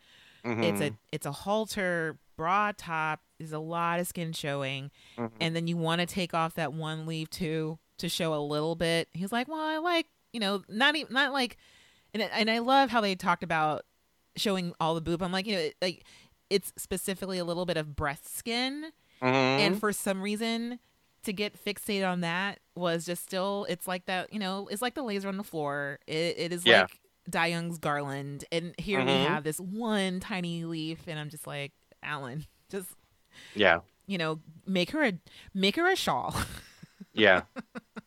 Make her a shirt. Like, can you just fill in the midriff or something? Gosh, so much time wasted on that. Jeffrey's like, I don't know what party she's going to, but she's definitely going to be on drugs. Oh yeah, definitely going to be a rave. Oh, and it gets worse the next day. But oh man, and I also want to bring up Tyler, who is definitely making a chevron dress now. But I think I think he thinks that he finally figured out what costume means, and that means my dress has alternating colors. Candy canes are holiday candies. Candy canes have alternating colors. My dress has alternating colors. My dress looks like a candy cane. Candy canes are costumes. My dress is a costume. And I'm just like, no, to me, it was such ridiculous logic. I'm like, oh, it looks like a candy cane dress. I'm like, you are shading your own dress. You spent all this time making these chevrons in gold and white. It's not a candy cane. You're just making an excuse. You don't like it, and that's fine. But he's like, is this a costume? I'm like, no, Tyler, it isn't. But he takes it apart. It's so many things. Okay. Yes. Anything else before we head back to the penthouse at 8 p.m. at Bright Sun, when the sun is still out? We get like a little peek at what Chelsea's doing. Oh my gosh, yes. Which is like sewing all of this ribbon together into this kind of elaborate textile. Yeah. She's making so many different things with so many different types of ribbon. Yeah. Yeah. I have thoughts about this later on that I'm gonna hold off on. Okay. But but I will say that I really like Chelsea. I can't wait for her. I think it's between Chelsea or Melanie. I hope Chelsea survives. But I do think that we'll see more of Chelsea. I can't wait. I think she's great. Yeah. All right. So it's the end of day 2. We head back to the penthouse at 8 p.m. with the sun high in the sky. And then Sergio calls his boyfriend and has a moment there. And I just want to point this out because, again, this thing about Sergio and emoting. He calls his boyfriend and he starts sobbing on the phone. And Sergio's like, yeah, no, I love you too. Miss you. Yeah, no, how's it going over there? And the boyfriend's like, I'm learning so much about myself without you. And Sergio's like, yeah, so you learn how to load the dishwasher and, wash the towels and, dust off the shelves, all the things that because I just got the idea that this boyfriend does nothing. And then Sergio does everything in the house. And the boyfriend's just like losing his mind without Sergio there to keep the house in order. That's just what I thought about during that talk. So, yeah. And then we get a lot of Sergio's backstory and feeling guilty about receiving gifts at the holidays. He's never really like the holidays because they didn't have any money. Yeah. All like super. It's about humanizing Sergio. Yeah, it kind of did it for me a little bit. But it's just like Sergio's got to do some work too, humanizing himself. Yeah. Start with the face. Yeah, but anything else about this time back in the penthouse? Everybody's sort of bonding. I mean, I'm glad that it's back in the show, to be honest. It's it definitely was missing it. So I'm glad to hear there. Yeah, you have to see You them know, rest and unwind yeah. a little bit. So, but it's the next day, back in the workroom for 2 hours, running up until the final runway Mm-hmm. of this episode, not the season. All right, so Christian brings in the models. Mm-hmm. And my first note was Ellen's model loves the skirt. She thinks it's so cute. And I'm like, they're Mm-hmm. perfect for each other. I am Yes. so glad that she is his model. And yeah, Brittany is wearing a bright pink bolo, Mm-hmm. but also somehow looks like she's part of a little kid choir about to serenade someone Texan or something.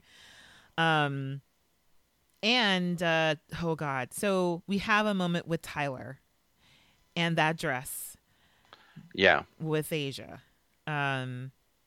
Christian is snarking it up with his Mm-hmm. face because I think he's thinking it's too late for him to do anything or to help Tyler with anything, or maybe there's a vibe that Tyler is giving off of saying like, don't come near me, I got this. And so Christian just sort of like circles around some Mm-hmm. people, because we have a couple people who are having issues. There's Tyler, and it's definitely Brittany who's near tears, Mm-hmm. and then everyone else is okay. Like Sergio's fine, Marquise is still done, Delvin's done. I mean, to be honest, like Tyler, Tyler has clearly like stuck this chevron on the back because it's like, oh wait, no, this is going to like show her entire ass. like I should probably like work this design. Yeah, it's barely holding together. I mean, it's a Ugh. mess. It's so much worse than it was the day before. Yeah. Obviously, because he made this in a third of the time, Mm-hmm. but also, yeah, it's too short, and I didn't understand what he meant by. It's like, well, when I had to just kind of reline all the seams, I had to take off 4 inches from the bottom. That's a Mhm. lot. So, especially with someone who's as tall and as curvy as Asia is, like, it's so short. Yeah. And then Yeah. all of the detail that Christian called out as being really lovely and kind of, acting as lace, he's taking it out and applicating it right onto Asia's body. I mean, she's wearing it's not, directly onto her skin, but she's wearing the dress, and he has to kind of applicate that stuff onto the last minute. Yeah. So that placement's not going to be thoughtful at all. And it's becoming a snowflake dress, not a lace cocktail outfit. Yeah. Do you want to talk about the boot? I Boots? mean, we can talk about it on the runway. All right, let's talk about it. Christian yells out, "Some of you desperately need last looks, let me tell you." I mean, so, and also that said to me that there is a name for that backstage segment where they're touching up the makeup and touching up the Right. clothes. It's called last looks. Yeah. There we go. Yeah. I mean, we kind of run through hair and makeup. There's some people who need it, some people don't.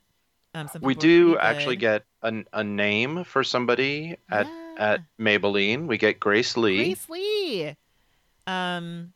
She's the head, obviously. Mhm. She's the only one who gets a Chiron, I think. I don't think we know Mhm. anyone else's names. No. It's just Grace Lee. So she's in charge. Mhm. And yeah, last week was a lot of fun because they got to collaborate and it was a print challenge. And so, I think this would have been fun as well. But we get like a little quick run through. Mhm. All right. Do you know the name of Xavi's model? Ooh, Xavi's mom. Oh, no, I don't. Why? Just saying, they're like super duper cute, and know. they're wearing like that sort of fisherman's cap and like the sweater and everything. They look Oh, great. So cute. Yeah. Um, And they're having a bonding moment with Christian about glitter. I know. I like. She kind of looks like Betty Boop to me. Mhm. Has this like really cute round face, and I love the haircut. Mhm. Yeah. All right. So let's get to the runway so we can talk about these looks.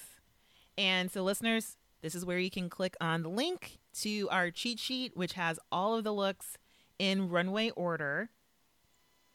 And I'm pulling mine up now as we speak. And so, all right. So we start off with Karlie Kloss. I almost forgot to introduce her. So she's coming out in her holiday party outfit, all gold, tied in the front. I think it looks great. And introduces our normal judges, Elaine Walteroth, Brandon Maxwell, and Nina Garcia. And we also have a guest who is an actress who stars in holiday movies. I didn't write any of them down. I think she was Sabrina at one time.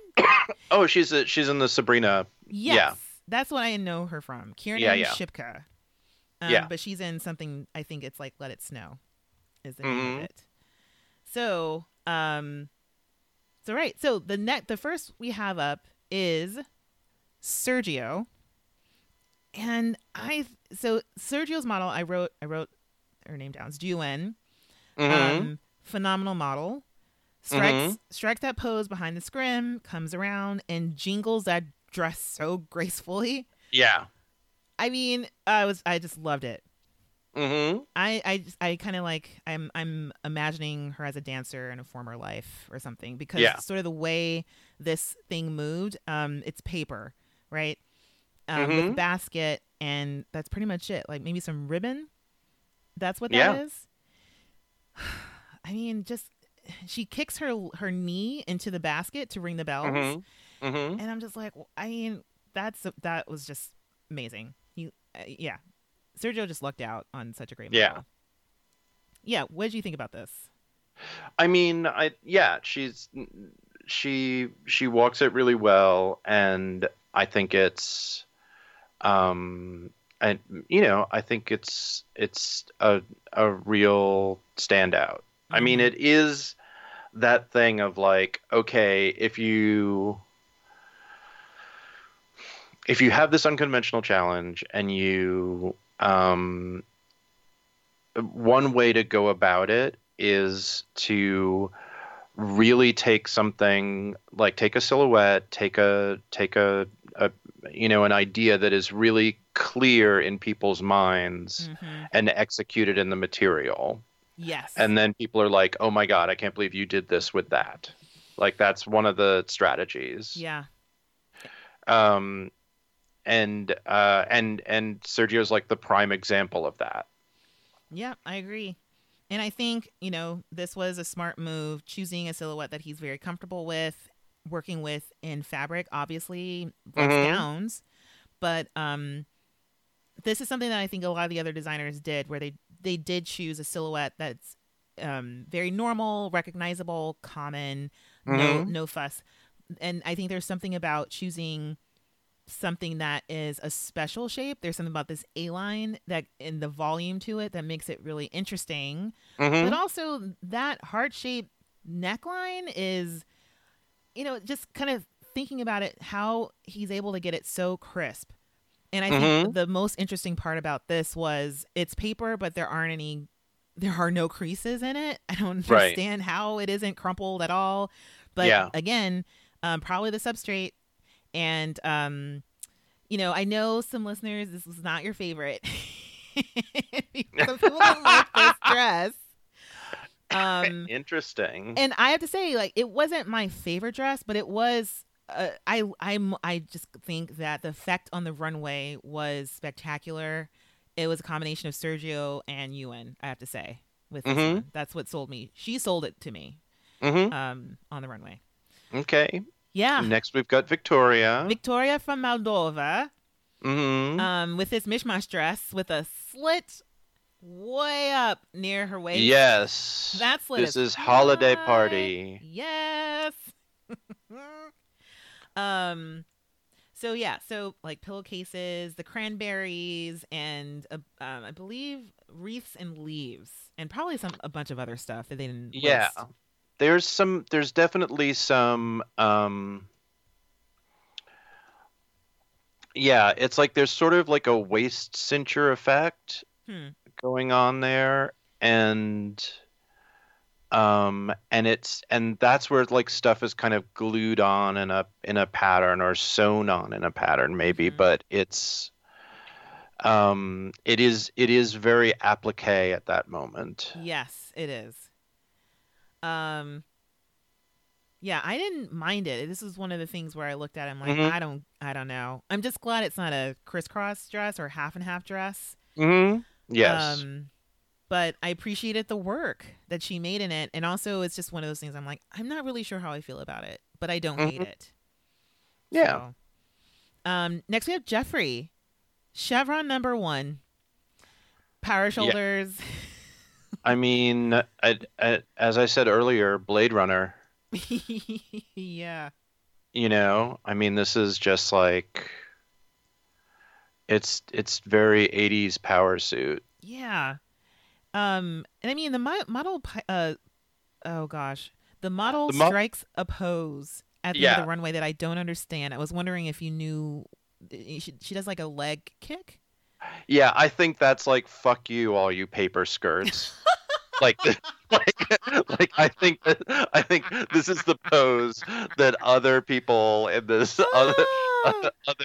other designers are afraid that their Wow. models will strike Oh, I love that. It's just. because not a seam is disturbed by that move. And Wow. if you think about some of the other outfits that walk, their models could not get away. I know. Like next up is Tyler. Tyler's Oh. model is going to be doing that. Well, chevron number 2. Yeah. So holy crapness. Yeah, there's nothing that Asia can really do because, there's everything is like right on the precipice. Yeah. I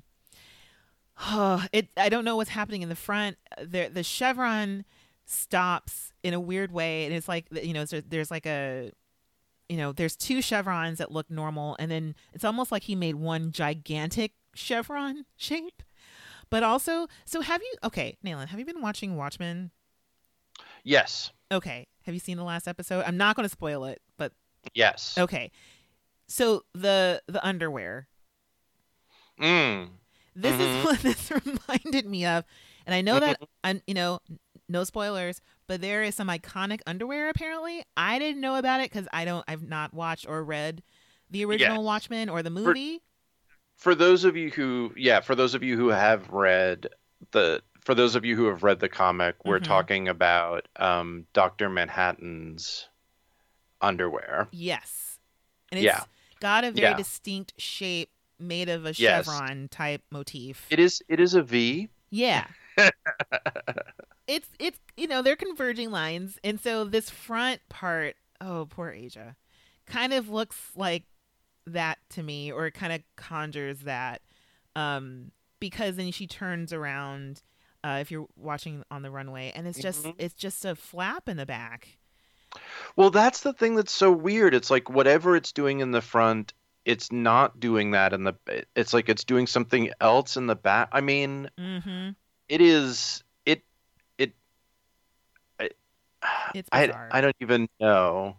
I don't even know Yeah, what to say about this. it's hard to kind of think about how did you make these choices. It's so wrong. Yeah. Especially since the dress that Tyler made on the first day was not that bad. Yeah. Ugh.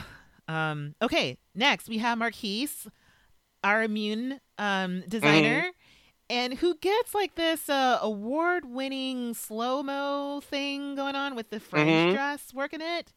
Yes. I really love how they're filming these runways and how they're editing it. I just love it. I think it's so cool.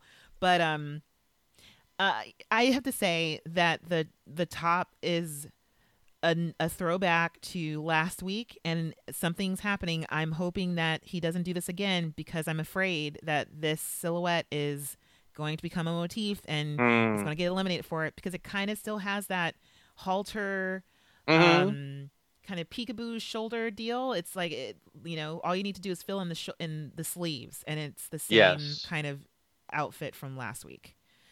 Yeah. I'm just really worried. I don't mind this outfit at all. I think it's interesting and smart.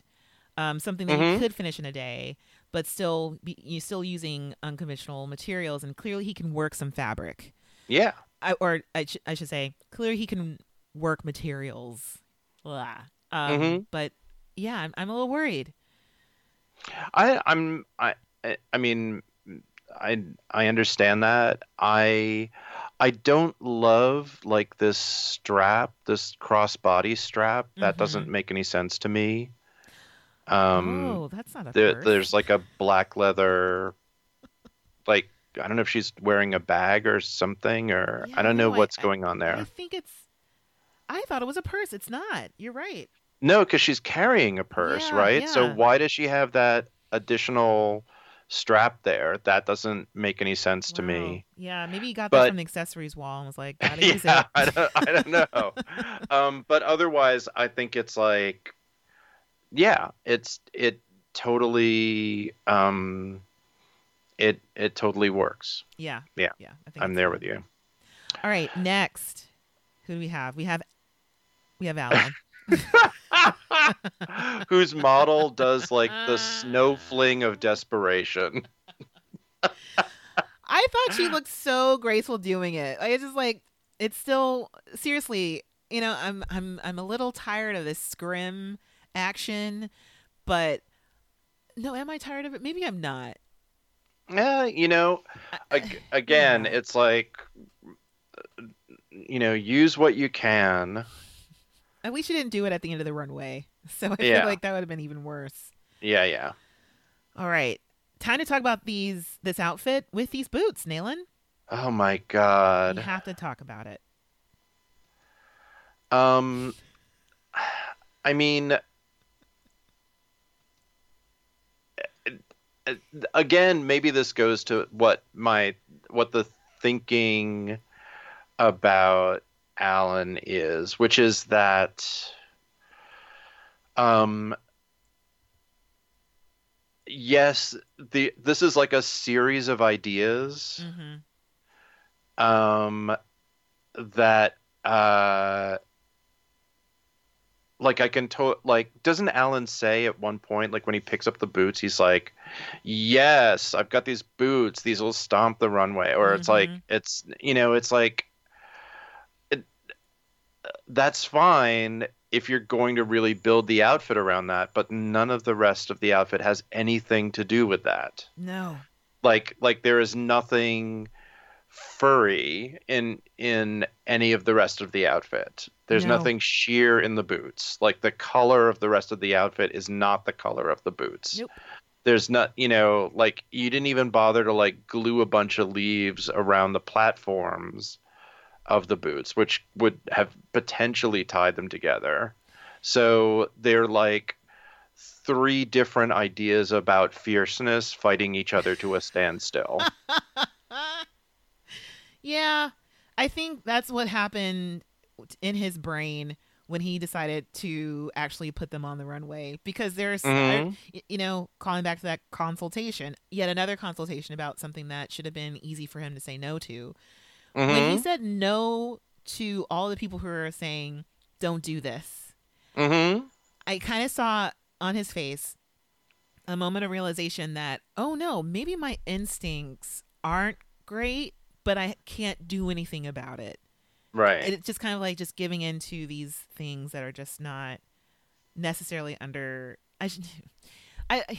Who knows if they're under Alan's control or not? But this was definitely an impulsive thing to do, especially since, it was like the excuse was there's nothing else on the accessories wall that went with this dress. And I'm like, well, that's why a lot of designers go to the accessory walls first.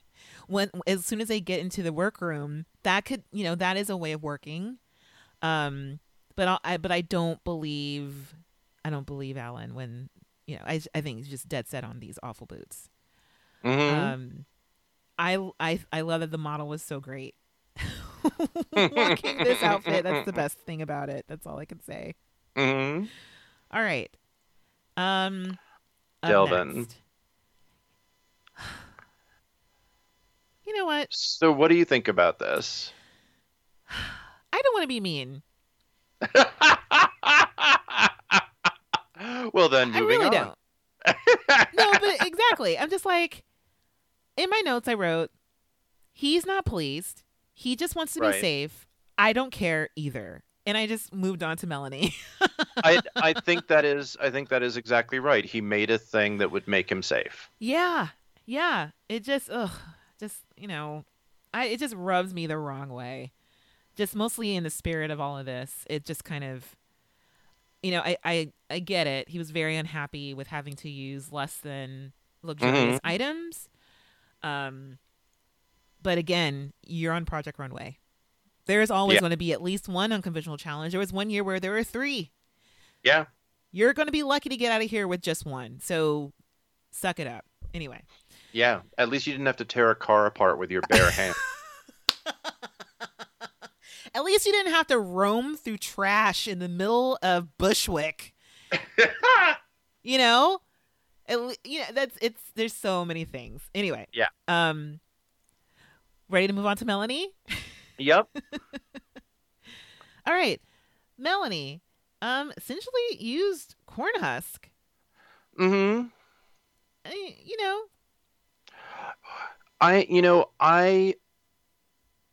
I thought this was fine for most of the time that I was looking at it until I looked at it on the runway, and then I was like, oof, this looks kind of like bedraggled and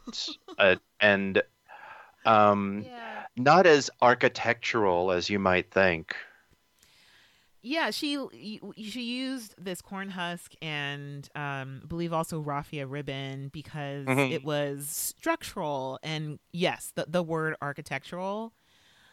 It just looks like everything else that she's made with these very staunch and I would say kind of severe layering. Like she works with this varied hemline type deal. But I just didn't think she played enough with this material. It still looks like Cornhusk. Even walking down, I mean, it's fine that it looks like Cornhusk. It's right. But still, there's just something to an idea of shredding it at the end. And I'm like, I don't mind those little tendrils that she left down there. I would have liked to have seen her be a little bit more playful with it. And to me, if anything looks like a costume like this does. Yeah, it's a little Wizard of Oz scarecrowy. Yeah, it's just kind of boxy and not not all that good. Anyway. All right. So enough about Melanie. Best thoughts to her. Anyway, next is Shavi. And I wrote, in my notes, I'm like, this model is so cute. Yes. Yeah. So cute. And doing something. So, I think I'm going to I'm going to do something that we usually don't do. I'm going to bring in some of the judge thoughts to this because later on, Brandon talks about how behind the scrim, this silhouette didn't look so great to him. And I thought about how, again, we've talked about Sergio and using those very familiar shapes. I believe that behind the scrim, it looked very familiar and expected. But just like what I believe that Sergio is doing comes from behind the scrim and it looks intriguing. It's not something that I necessarily thought was something that was beautiful or well made, but I was intrigued by it, and we can talk about later. But this is a very controversial outfit on the interwebs and on really Shavi's. Yeah, what is your thought on really? This? Yeah. Okay. I mean, some people think it's frumpy and kind of a lot. And going back and watching the show again, I realized that so Shavi had all these issues with a cranberry bustier that they were making for the model, and I'm so glad that bustier didn't work out. Yes. But also this looked like the original sketch, so I don't know where Shavi got veered offline with doing a cranberry bustier, but there is this weaving thing going on and the flounciness at the top and flounciness of the bottom. Shavi meant to do this all along. And so my only thing is that I would just wish that the weaving was a little bit neater. But Right, overall, but that's I'm a little bit hard to control. Yeah. On the yes, I mean that's the place where it could have been a little bit more tightly tailored. Mm-hmm. But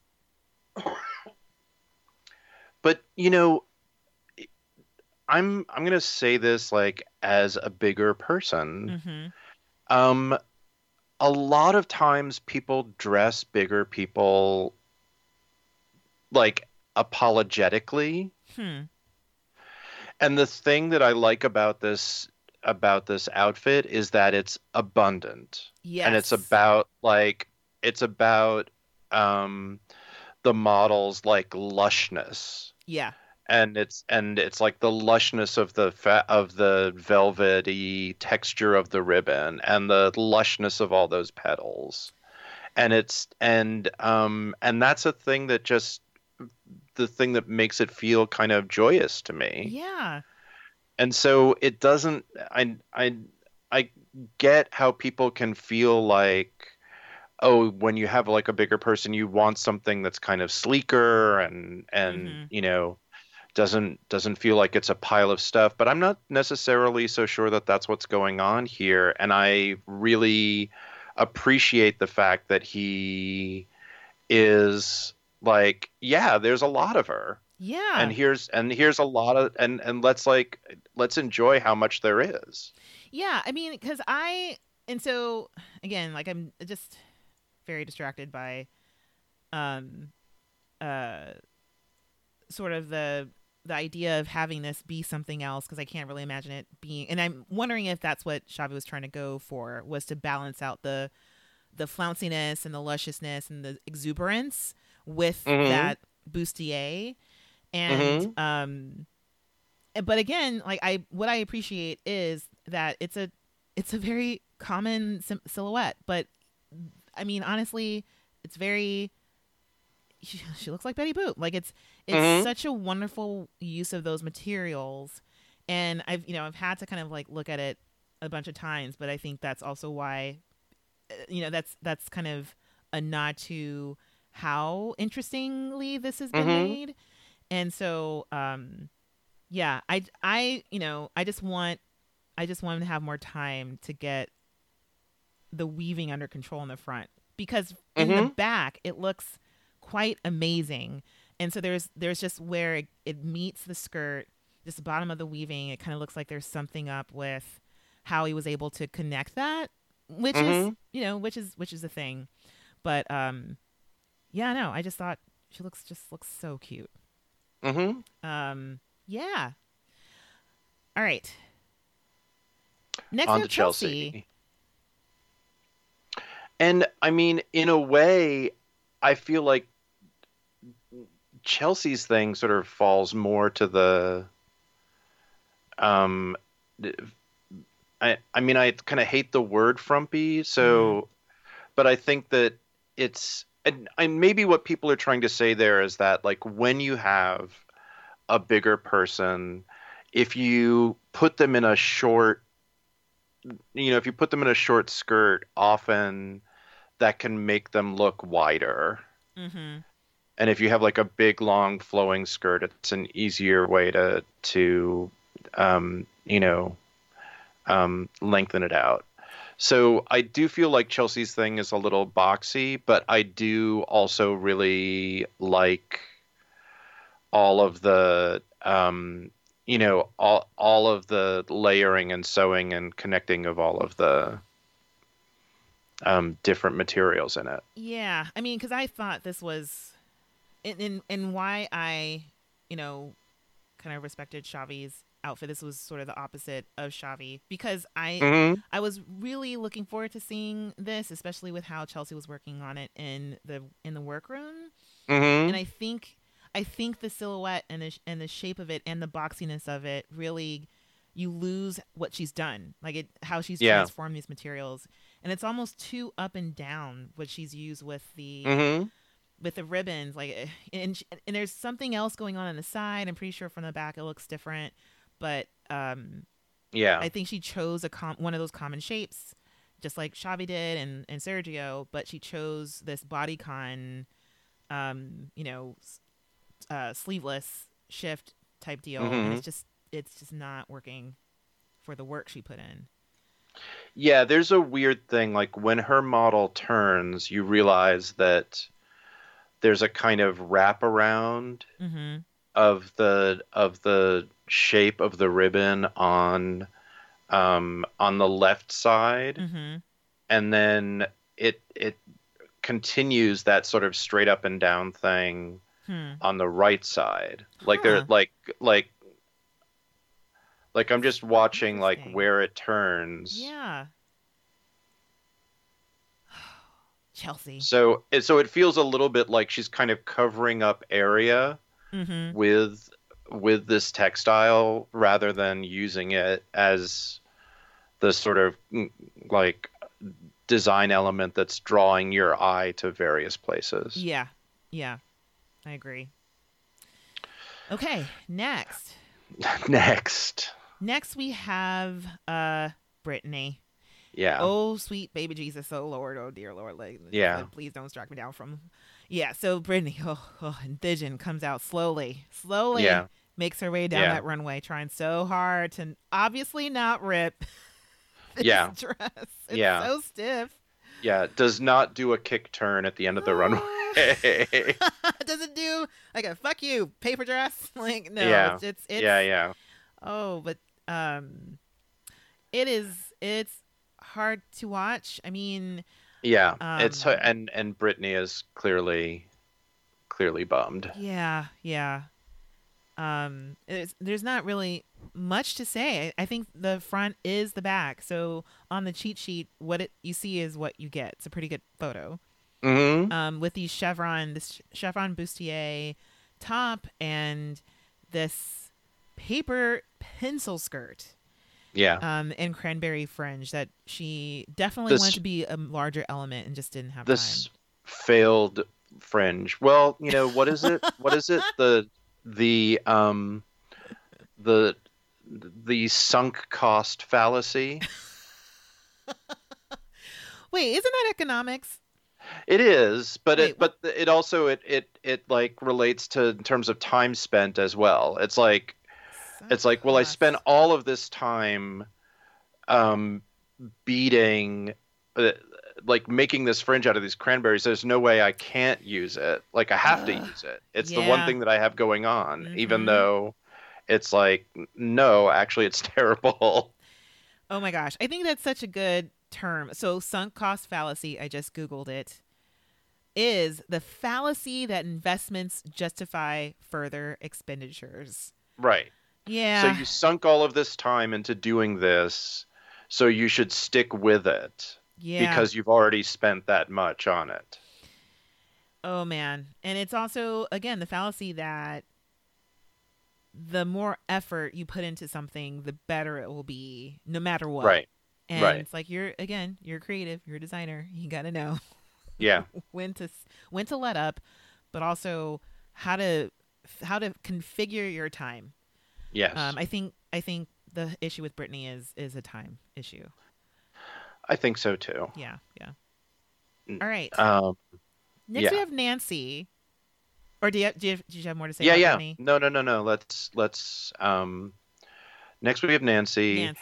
Can we just say that there is absolutely no so here's where we think about editing of the show, right? Because obviously we got all of that B-roll of Nancy smashing stuff. Yeah. And like breaking up ornaments and doing all of that. And none of that is in the final dress. None of it. I wrote down the material. I mean, okay, go ahead. Oh. So here's my thinking. There probably was just as much drama. Like Nancy probably had a dress that she started making that she then abandoned. Yes. Because it wasn't working out. but none of that has made it into this edit, right? Because Yeah. but I mean, but for whatever reasons, I mean, and I think maybe we can get to that in a second, um but it's clear that like we spent all of this time hearing Nancy smash stuff and get on people's nerves, and yet all of that like vanished in the second half of the show. Yeah. Because I was looking at this, and so there's this, a shawl. I believe Made out of a that tree skirt. all of this was made of a tree skirt. All of it. The dress, the shawl, everything was made out of some type of straight up fabric. Mhm. And I was thinking, oh, there's some sparkly stuff on the back of the shawl. Maybe those were applique. Maybe those are things that she was crushing up, or the ornaments that she was smashing to bits. Where is the Mm-mm. mosaic? Nowhere to be found. Yeah.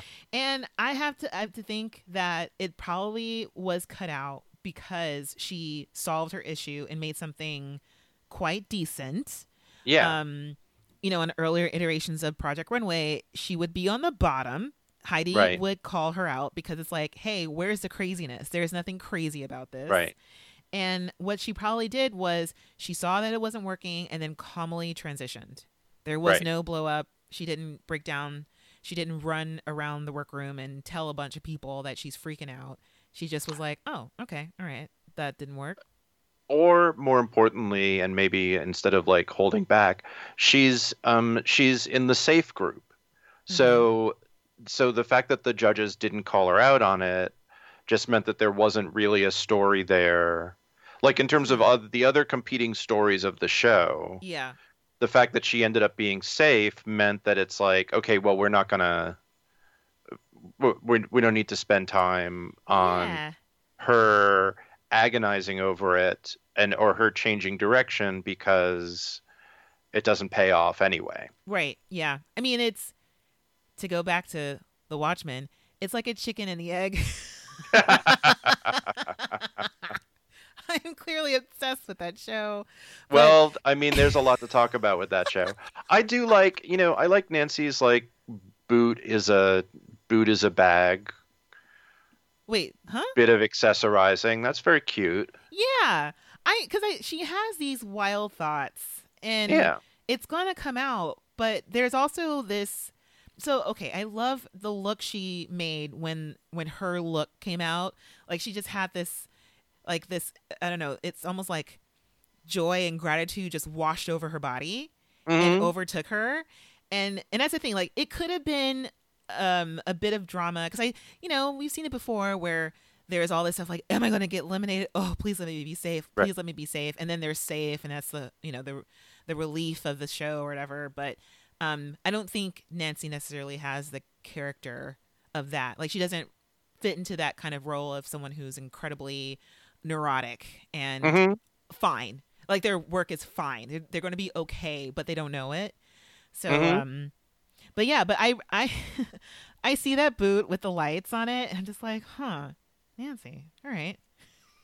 Where'd you get those lights from? You could have put that on other parts of your dress, and you could have used those, incorporate that, but also a boot as a bag. I feel like Right. someone's going to steal that idea, so she needs to copyright it. Well, if I it's bet something you that the battery for the light up for the lights is inside the boot. So that's probably why the lights are draped around the bag. Oh, no. Yeah, I get that. But also a boot as a bag, I think Yeah. it's great. Yeah. All right. So Dayoung is our last designer. Mhm. And I thought this looked like a costume, but I loved it. Uh-huh. I would have had one little addition, which Oh. is that really like don't leave the ends of those ribbons blunt. Ooh.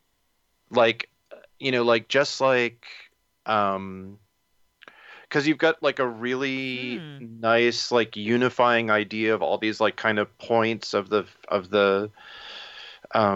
dried leaves that you have kind of going all around it, Mhm. and these little wisps of feather that are kind of coming off of it. Just like, shred that ribbon a little bit, or like at least cut it at an angle, or it's Hmm. weird to me that all of those are so just like chopped off horizontally there. Huh. Yeah. Doesn't really make any sense to me. Yeah. And there's something about the midriff as well. There's some, like, you can kind of see where they overlap, and so it Hmm. creates,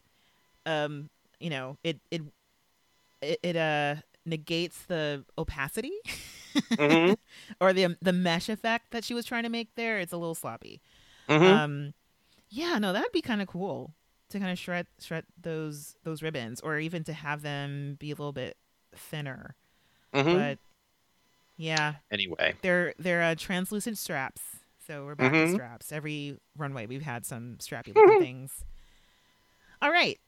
Okay, so it is announced who are the safeties. Hmm. And so the designers who are safe, Nancy, Hmm. Jeffrey, Marquise, Hmm. Delvin, congratulations, Chelsea, Melanie, and Hmm. Diane. They're all safe. Yeah. Um, yeah, so they go back to the workroom. I mean, so back to the waiting room. Whoops, not to do more work, to the waiting room. Um, I also want to point out, so Nancy essentially gives Delvin a pat on the back and a very encouraging, like, hey, you made it past the unconventional challenge. And, Hmm. I think because everyone knows that he hated it. Hmm. But I'm wondering if we're being set up for a conflict between the two of them. I'm just Hmm. wondering. I'm calling it for maybe 2 or 3 Hmm. episodes down. There's going to be a Nancy versus Delvin type thing. Well, they're going to be on a team together, and they Yes. work in such different ways that it's going to they will drive each other nuts. Yep. All right. Calling it. All right. So, how do you want to do this? You want to talk about the low scores? Yeah. We can Yeah. talk Yeah. a little bit about what judges had to say to them. So, unfortunately, the lowest scores are dear Tyler, um, Brittany, and Hmm. Alan. Hmm. So, they're our lowest scores. No surprises there. Yeah, none at all.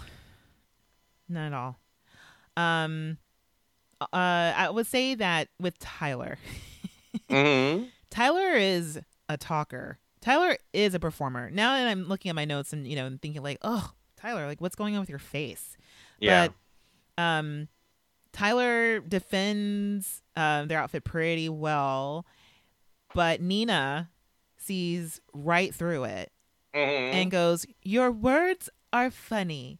Your symmetrical, terrifying face is interesting to look at. I am into it. But your clothes are horrific." And she's just like, she points it out, like, listen, Yeah. don't bat your eyes at us. We see your clothes are terrible. Hmm. So, Yeah. Yeah. It um, is not. I mean, obviously, they put you up there, and you have to defend it. But there are ways to do that, and there are ways to like, talk clearly about like what you found challenging. yeah, yeah. I mean, I thought Brittany probably did the worst out of everybody in terms of that. Mm. Just, I get it. You had a bloody nose. You only had one hand to work with. But she kind of came off in a way where she's like, well, I only got the leftovers because after everyone got what they wanted, I was Right. just left with this paper. And it's like, Yeah. that's not necessarily true. And she It gets called is. out for that. Yeah, and also it's like super tough to advance that idea when you have um when you have Sergio Hmm. like standing right next to you with this fucking paper dress that is, Perfect. yeah. It's perfect. Yeah. Yeah, and it's Yeah. not like Sergio got the paper that she wanted. Right, exactly. Right? It's like, oh, you know, he grabbed it out of my bloody hands. yeah, Beat me it's over the just, face I with it. mean, yeah, I feel like Brittany is very lucky this week that she is a vivacious and very mediagenic young lady from Texas who also won the first challenge. Yeah, she's very lucky she won the first challenge. You know, that's like, Yeah. yeah. Yeah, and we also have Alan, who Elaine just asks him to tell us where. He's like, tell us where your head went, and I don't think Elaine understood what she was getting us all into by saying, just tell us, Alan. Because Alan goes into it. It's like, you want me to tell you a story? I'll tell you a story. So listen, I got all these things. I got a bunch of stuff. I got garlands. I got ornaments. I got paper. I have somebody's hair. I had made like a shoe that wasn't probably supposed to be part of it. I got part of the sofa. I got a cat. And then Nina just hones in. She goes, so there were clothes. Yeah. It's like I took every material that Brittany couldn't get. And I was like, and the elbow that went to the nose, that was my elbow. I have some of Brittany's blood in a vial. I even used that to color these things red. It was like, yeah. But he was also digging his own grave because Nina was like, so you did have things to work with because there are no clothes. And it's my favorite Nina-ism. And that's what her face looked like when the model was walking down the runway. Like her face looked like there are no clothes. Yeah. So, all right. Poor Alan. And then our highest scores, of course, Sergio and Victoria. Do you think you're on the top or the bottom? Shavi, do you think you're on the top or the bottom? Like, they made everyone else sweat. Yeah. Yeah. What about Victoria? Well, I mean, first we get Sergio. Oh, right. We get Sergio first. Who they're flabbergasted that he sewed it. Yeah. And so Sergio gets to go like, "Oh yeah, I'm pretty good. I'm pretty good with sewing." Yeah. Because they're like, "Did you glue it? Did you tape it together? Is there what is that?" And he's like, "I use thread and a machine on a machine." yeah. I'm pretty good at sewing, and then and that like cracks everybody up backstage. Like, who was like, "Oh yeah, Sergio, we know you're pretty good." I mean, but also I think, okay, this is crazy. I feel strange saying this, but I think Sergio is also flabbergasted that they assume that he can't sew. So when they're asking him these questions, you're like, I'm on the show. I can sew. I'm really good. Like, why is that even a question? But also they kind of fly to the runway to come and touch this dress. They just cannot wait. And I think every time the word wrapping paper is said, the camera would zoom in on Brittany, and her eyes are just zooming all around her head. She's so stressed out and like, wrapping paper, dun dun dun, Brittany's face. Yeah. No, it's a pretty stark contrast. Oh, it is. And I think they are actually next to each other on the runway. Yeah. We also have Victoria, who, when asked if she's on the top or the bottom, she goes, "Oh no, definitely on the top." Yeah. And they're like, "Well, how do you know this?" Well, he's like, "Well, I'm not that confident of a person, but I have eyes." Yeah. Yes. Which I love. She's like, I can see who is shitty and who is good, and I'm good. I did all of this work with my arms, and I just love that. Yeah. Because she's like, no, mine is amongst the best. It's fine. Yeah. Again, I think it's intriguing that she's up there twice in a row. Well, it's also, I mean, and to go back to Brittany for a second, it's also like, you know, you're dealing with your cranberries, and you're also up there next to Victoria, who at least understood like how to handle that material. Yes. Like out of everybody who tried to use it, like Victoria was basically like, okay, I'm basically just going to cut this wreath apart, but make it function in the same way that it already is. Yeah. Because that's all I have time to do. And it's going to approximate something that's wearable, you know? Right. It just looks like a shawl or a little bolero or some interesting little sleeves. Yeah. Oh man, that's interesting. I didn't even think about that. Oh, poor Brittany. It's even worse. Yeah. All right. So what about Shavi? How does Shavi make Brittany look bad?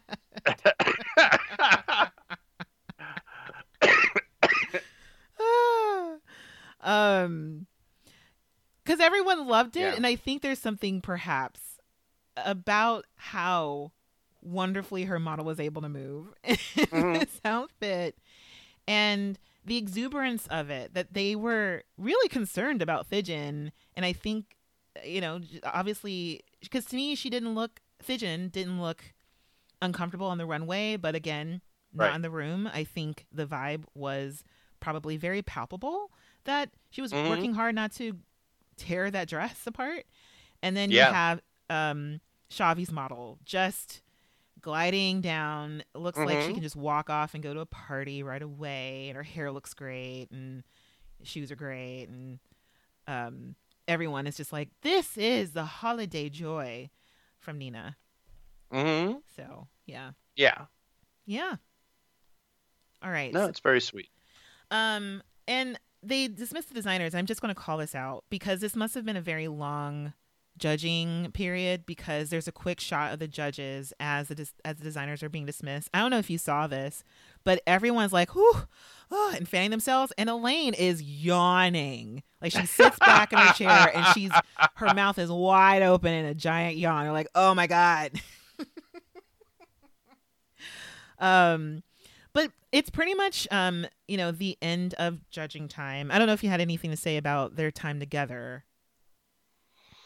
About the judges' time together? Yeah, their little fight over who should win and who needs to go home. Well, it's interesting that they've started cutting it in a really different way. Yeah, I just saw Elaine yawn. Great. They're in previous seasons, they wouldn't do this thing where they were like, okay, so and so's definitely out. Yeah. You know, we would get like sort of fair and balanced for each, for the top and for the bottom. Right. So they would still build suspense. And this season, they've sort of made the decision that's like, no, we know it's going to be between two, so let's just get to the point where they knock the third out. Yeah, I kind of like that, only because there's a little bit of a cliffhanger, and I also like it because I've agreed with them every single time they've done it. And also, I wonder when we whittle down the designers if they will actually have more of a hard time choosing between the three. I'm hoping for that, where there's like, who do we eliminate? But so far, it's just been kind of, we know who's safe, and then but only because I think with Sergio and also with everyone just like going gaga over Shavi's outfit, that there has been a distinct top and bottom, even amongst the highest scores, and the same with the low scores. So that's been interesting. Where the top two usually are like way in the top, and then the safe one, who's usually Victoria from Moldova. And we'll see. Victoria is going to have to step it up with her execution, and I think that's the only thing I want them to tell her, is that she's a little sloppy at the end, and that's sort of what's holding her back, I believe. But yes, that and her believing that weird triangle purse was any sort of a good idea. Oh God, that purse. Oh, that was scary because it's sort of like Yeah. Alan fixating on those boots or on Yeah, that one like leaf. that I'm was like, gonna be good. Can we just take a second there and like, um, what sort of things does one put in a purse?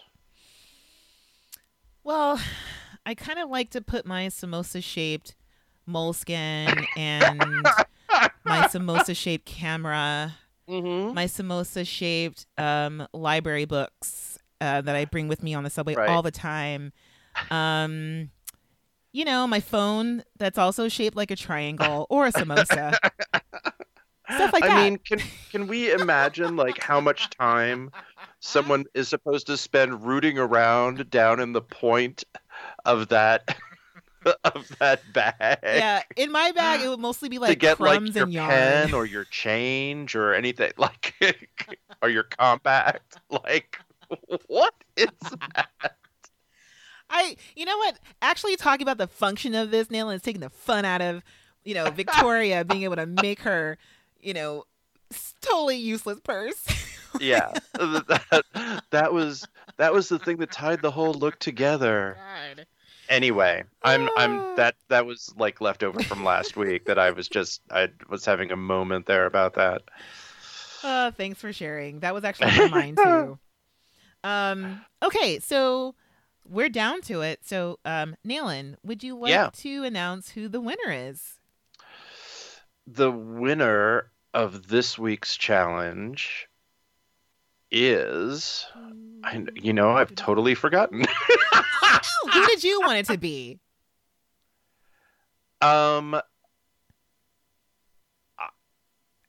I sort of wanted it to be Xavi, but it Aw. is Sergio. Yeah, it's Sergio.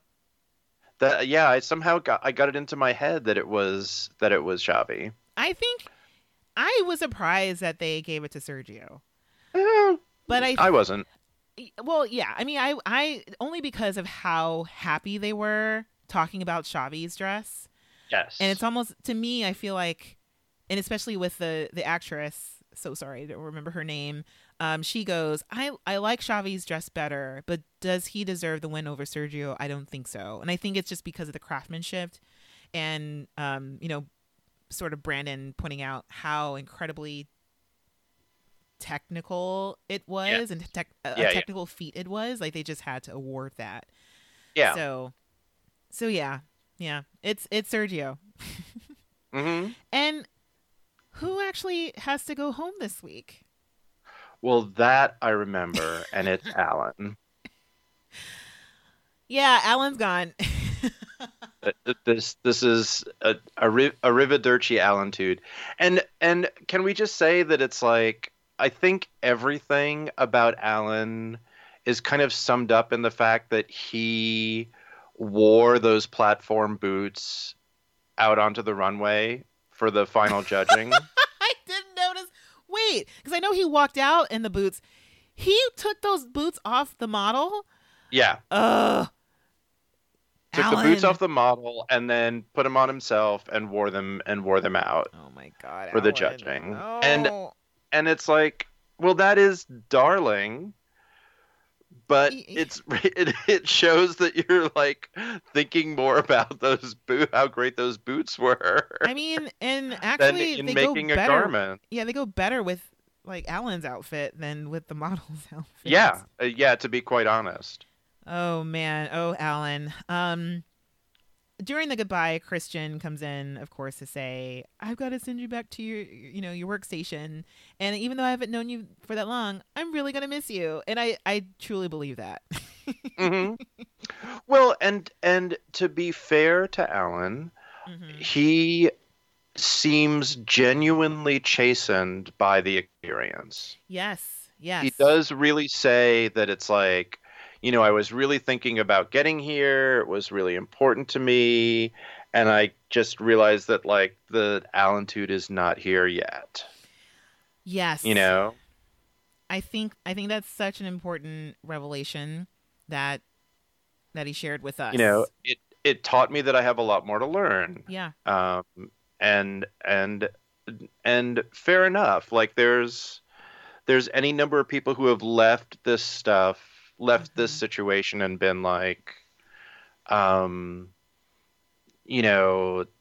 don't get what the judges were seeing. There were other garments that were much worse than mine, et cetera, et cetera. And it's like, yeah, his thing is that he is really young. Yeah. And it has just been like kind of showing, young in terms of like his design aesthetic and his discipline as a creator. Right. Yeah. No, I totally agree. I have nothing more to add to that. Yeah. So, Oh. and once again, Tyler, super lucky. Oh my gosh. I'm worried about Tyler because I feel as if this is going to, this might lead to a downward spiral. Something else to fixate on next week in terms of what's not working, but oh man. I mean, I would be worried if I really felt like there was so much there to spiral down from.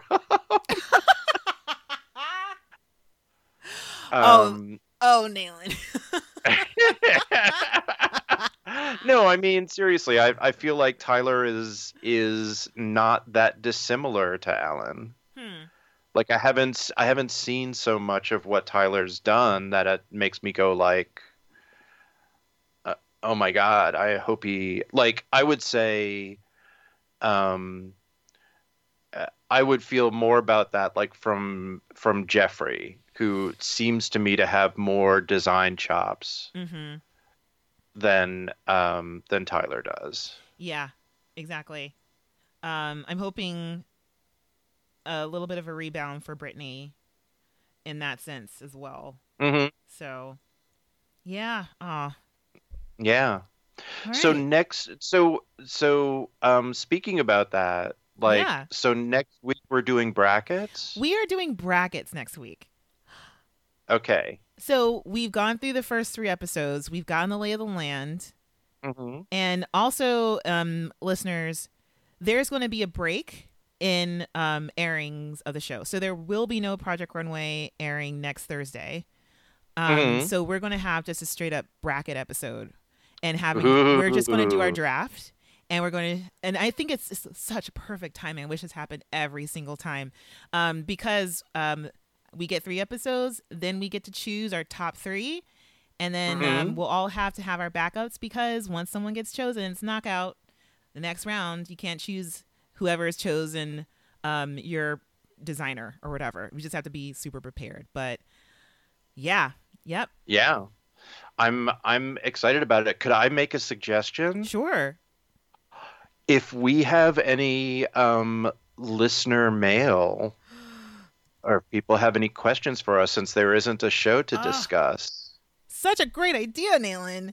Oh my gosh. Great. Okay, yes. That's why I make the big bucks. Man, okay, so if anyone has any questions or input or anything, well, mostly questions and comments, let us know because we'll have some time since there will be no Project Runway. So, oh man, that would be kind of great. And just to remind everyone, I'll be posting that on our Facebook page, and you can send in your questions via Facebook or, oh my gosh, we do have a Gmail account, and it is intheworkroom@gmail.com. Intheworkroom@gmail.com. So you can send your questions there if you're not on Facebook, and I know a lot of people aren't on it anymore and they don't want to deal with it. Send us DMs on Instagram. And yeah, and we'll gather that for next week. Cool. Yeah.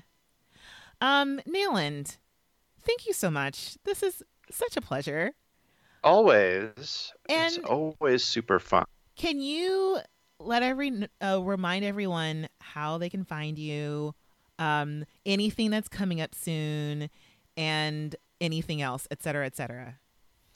You can follow me on Twitter at Nayland Blake, all one word.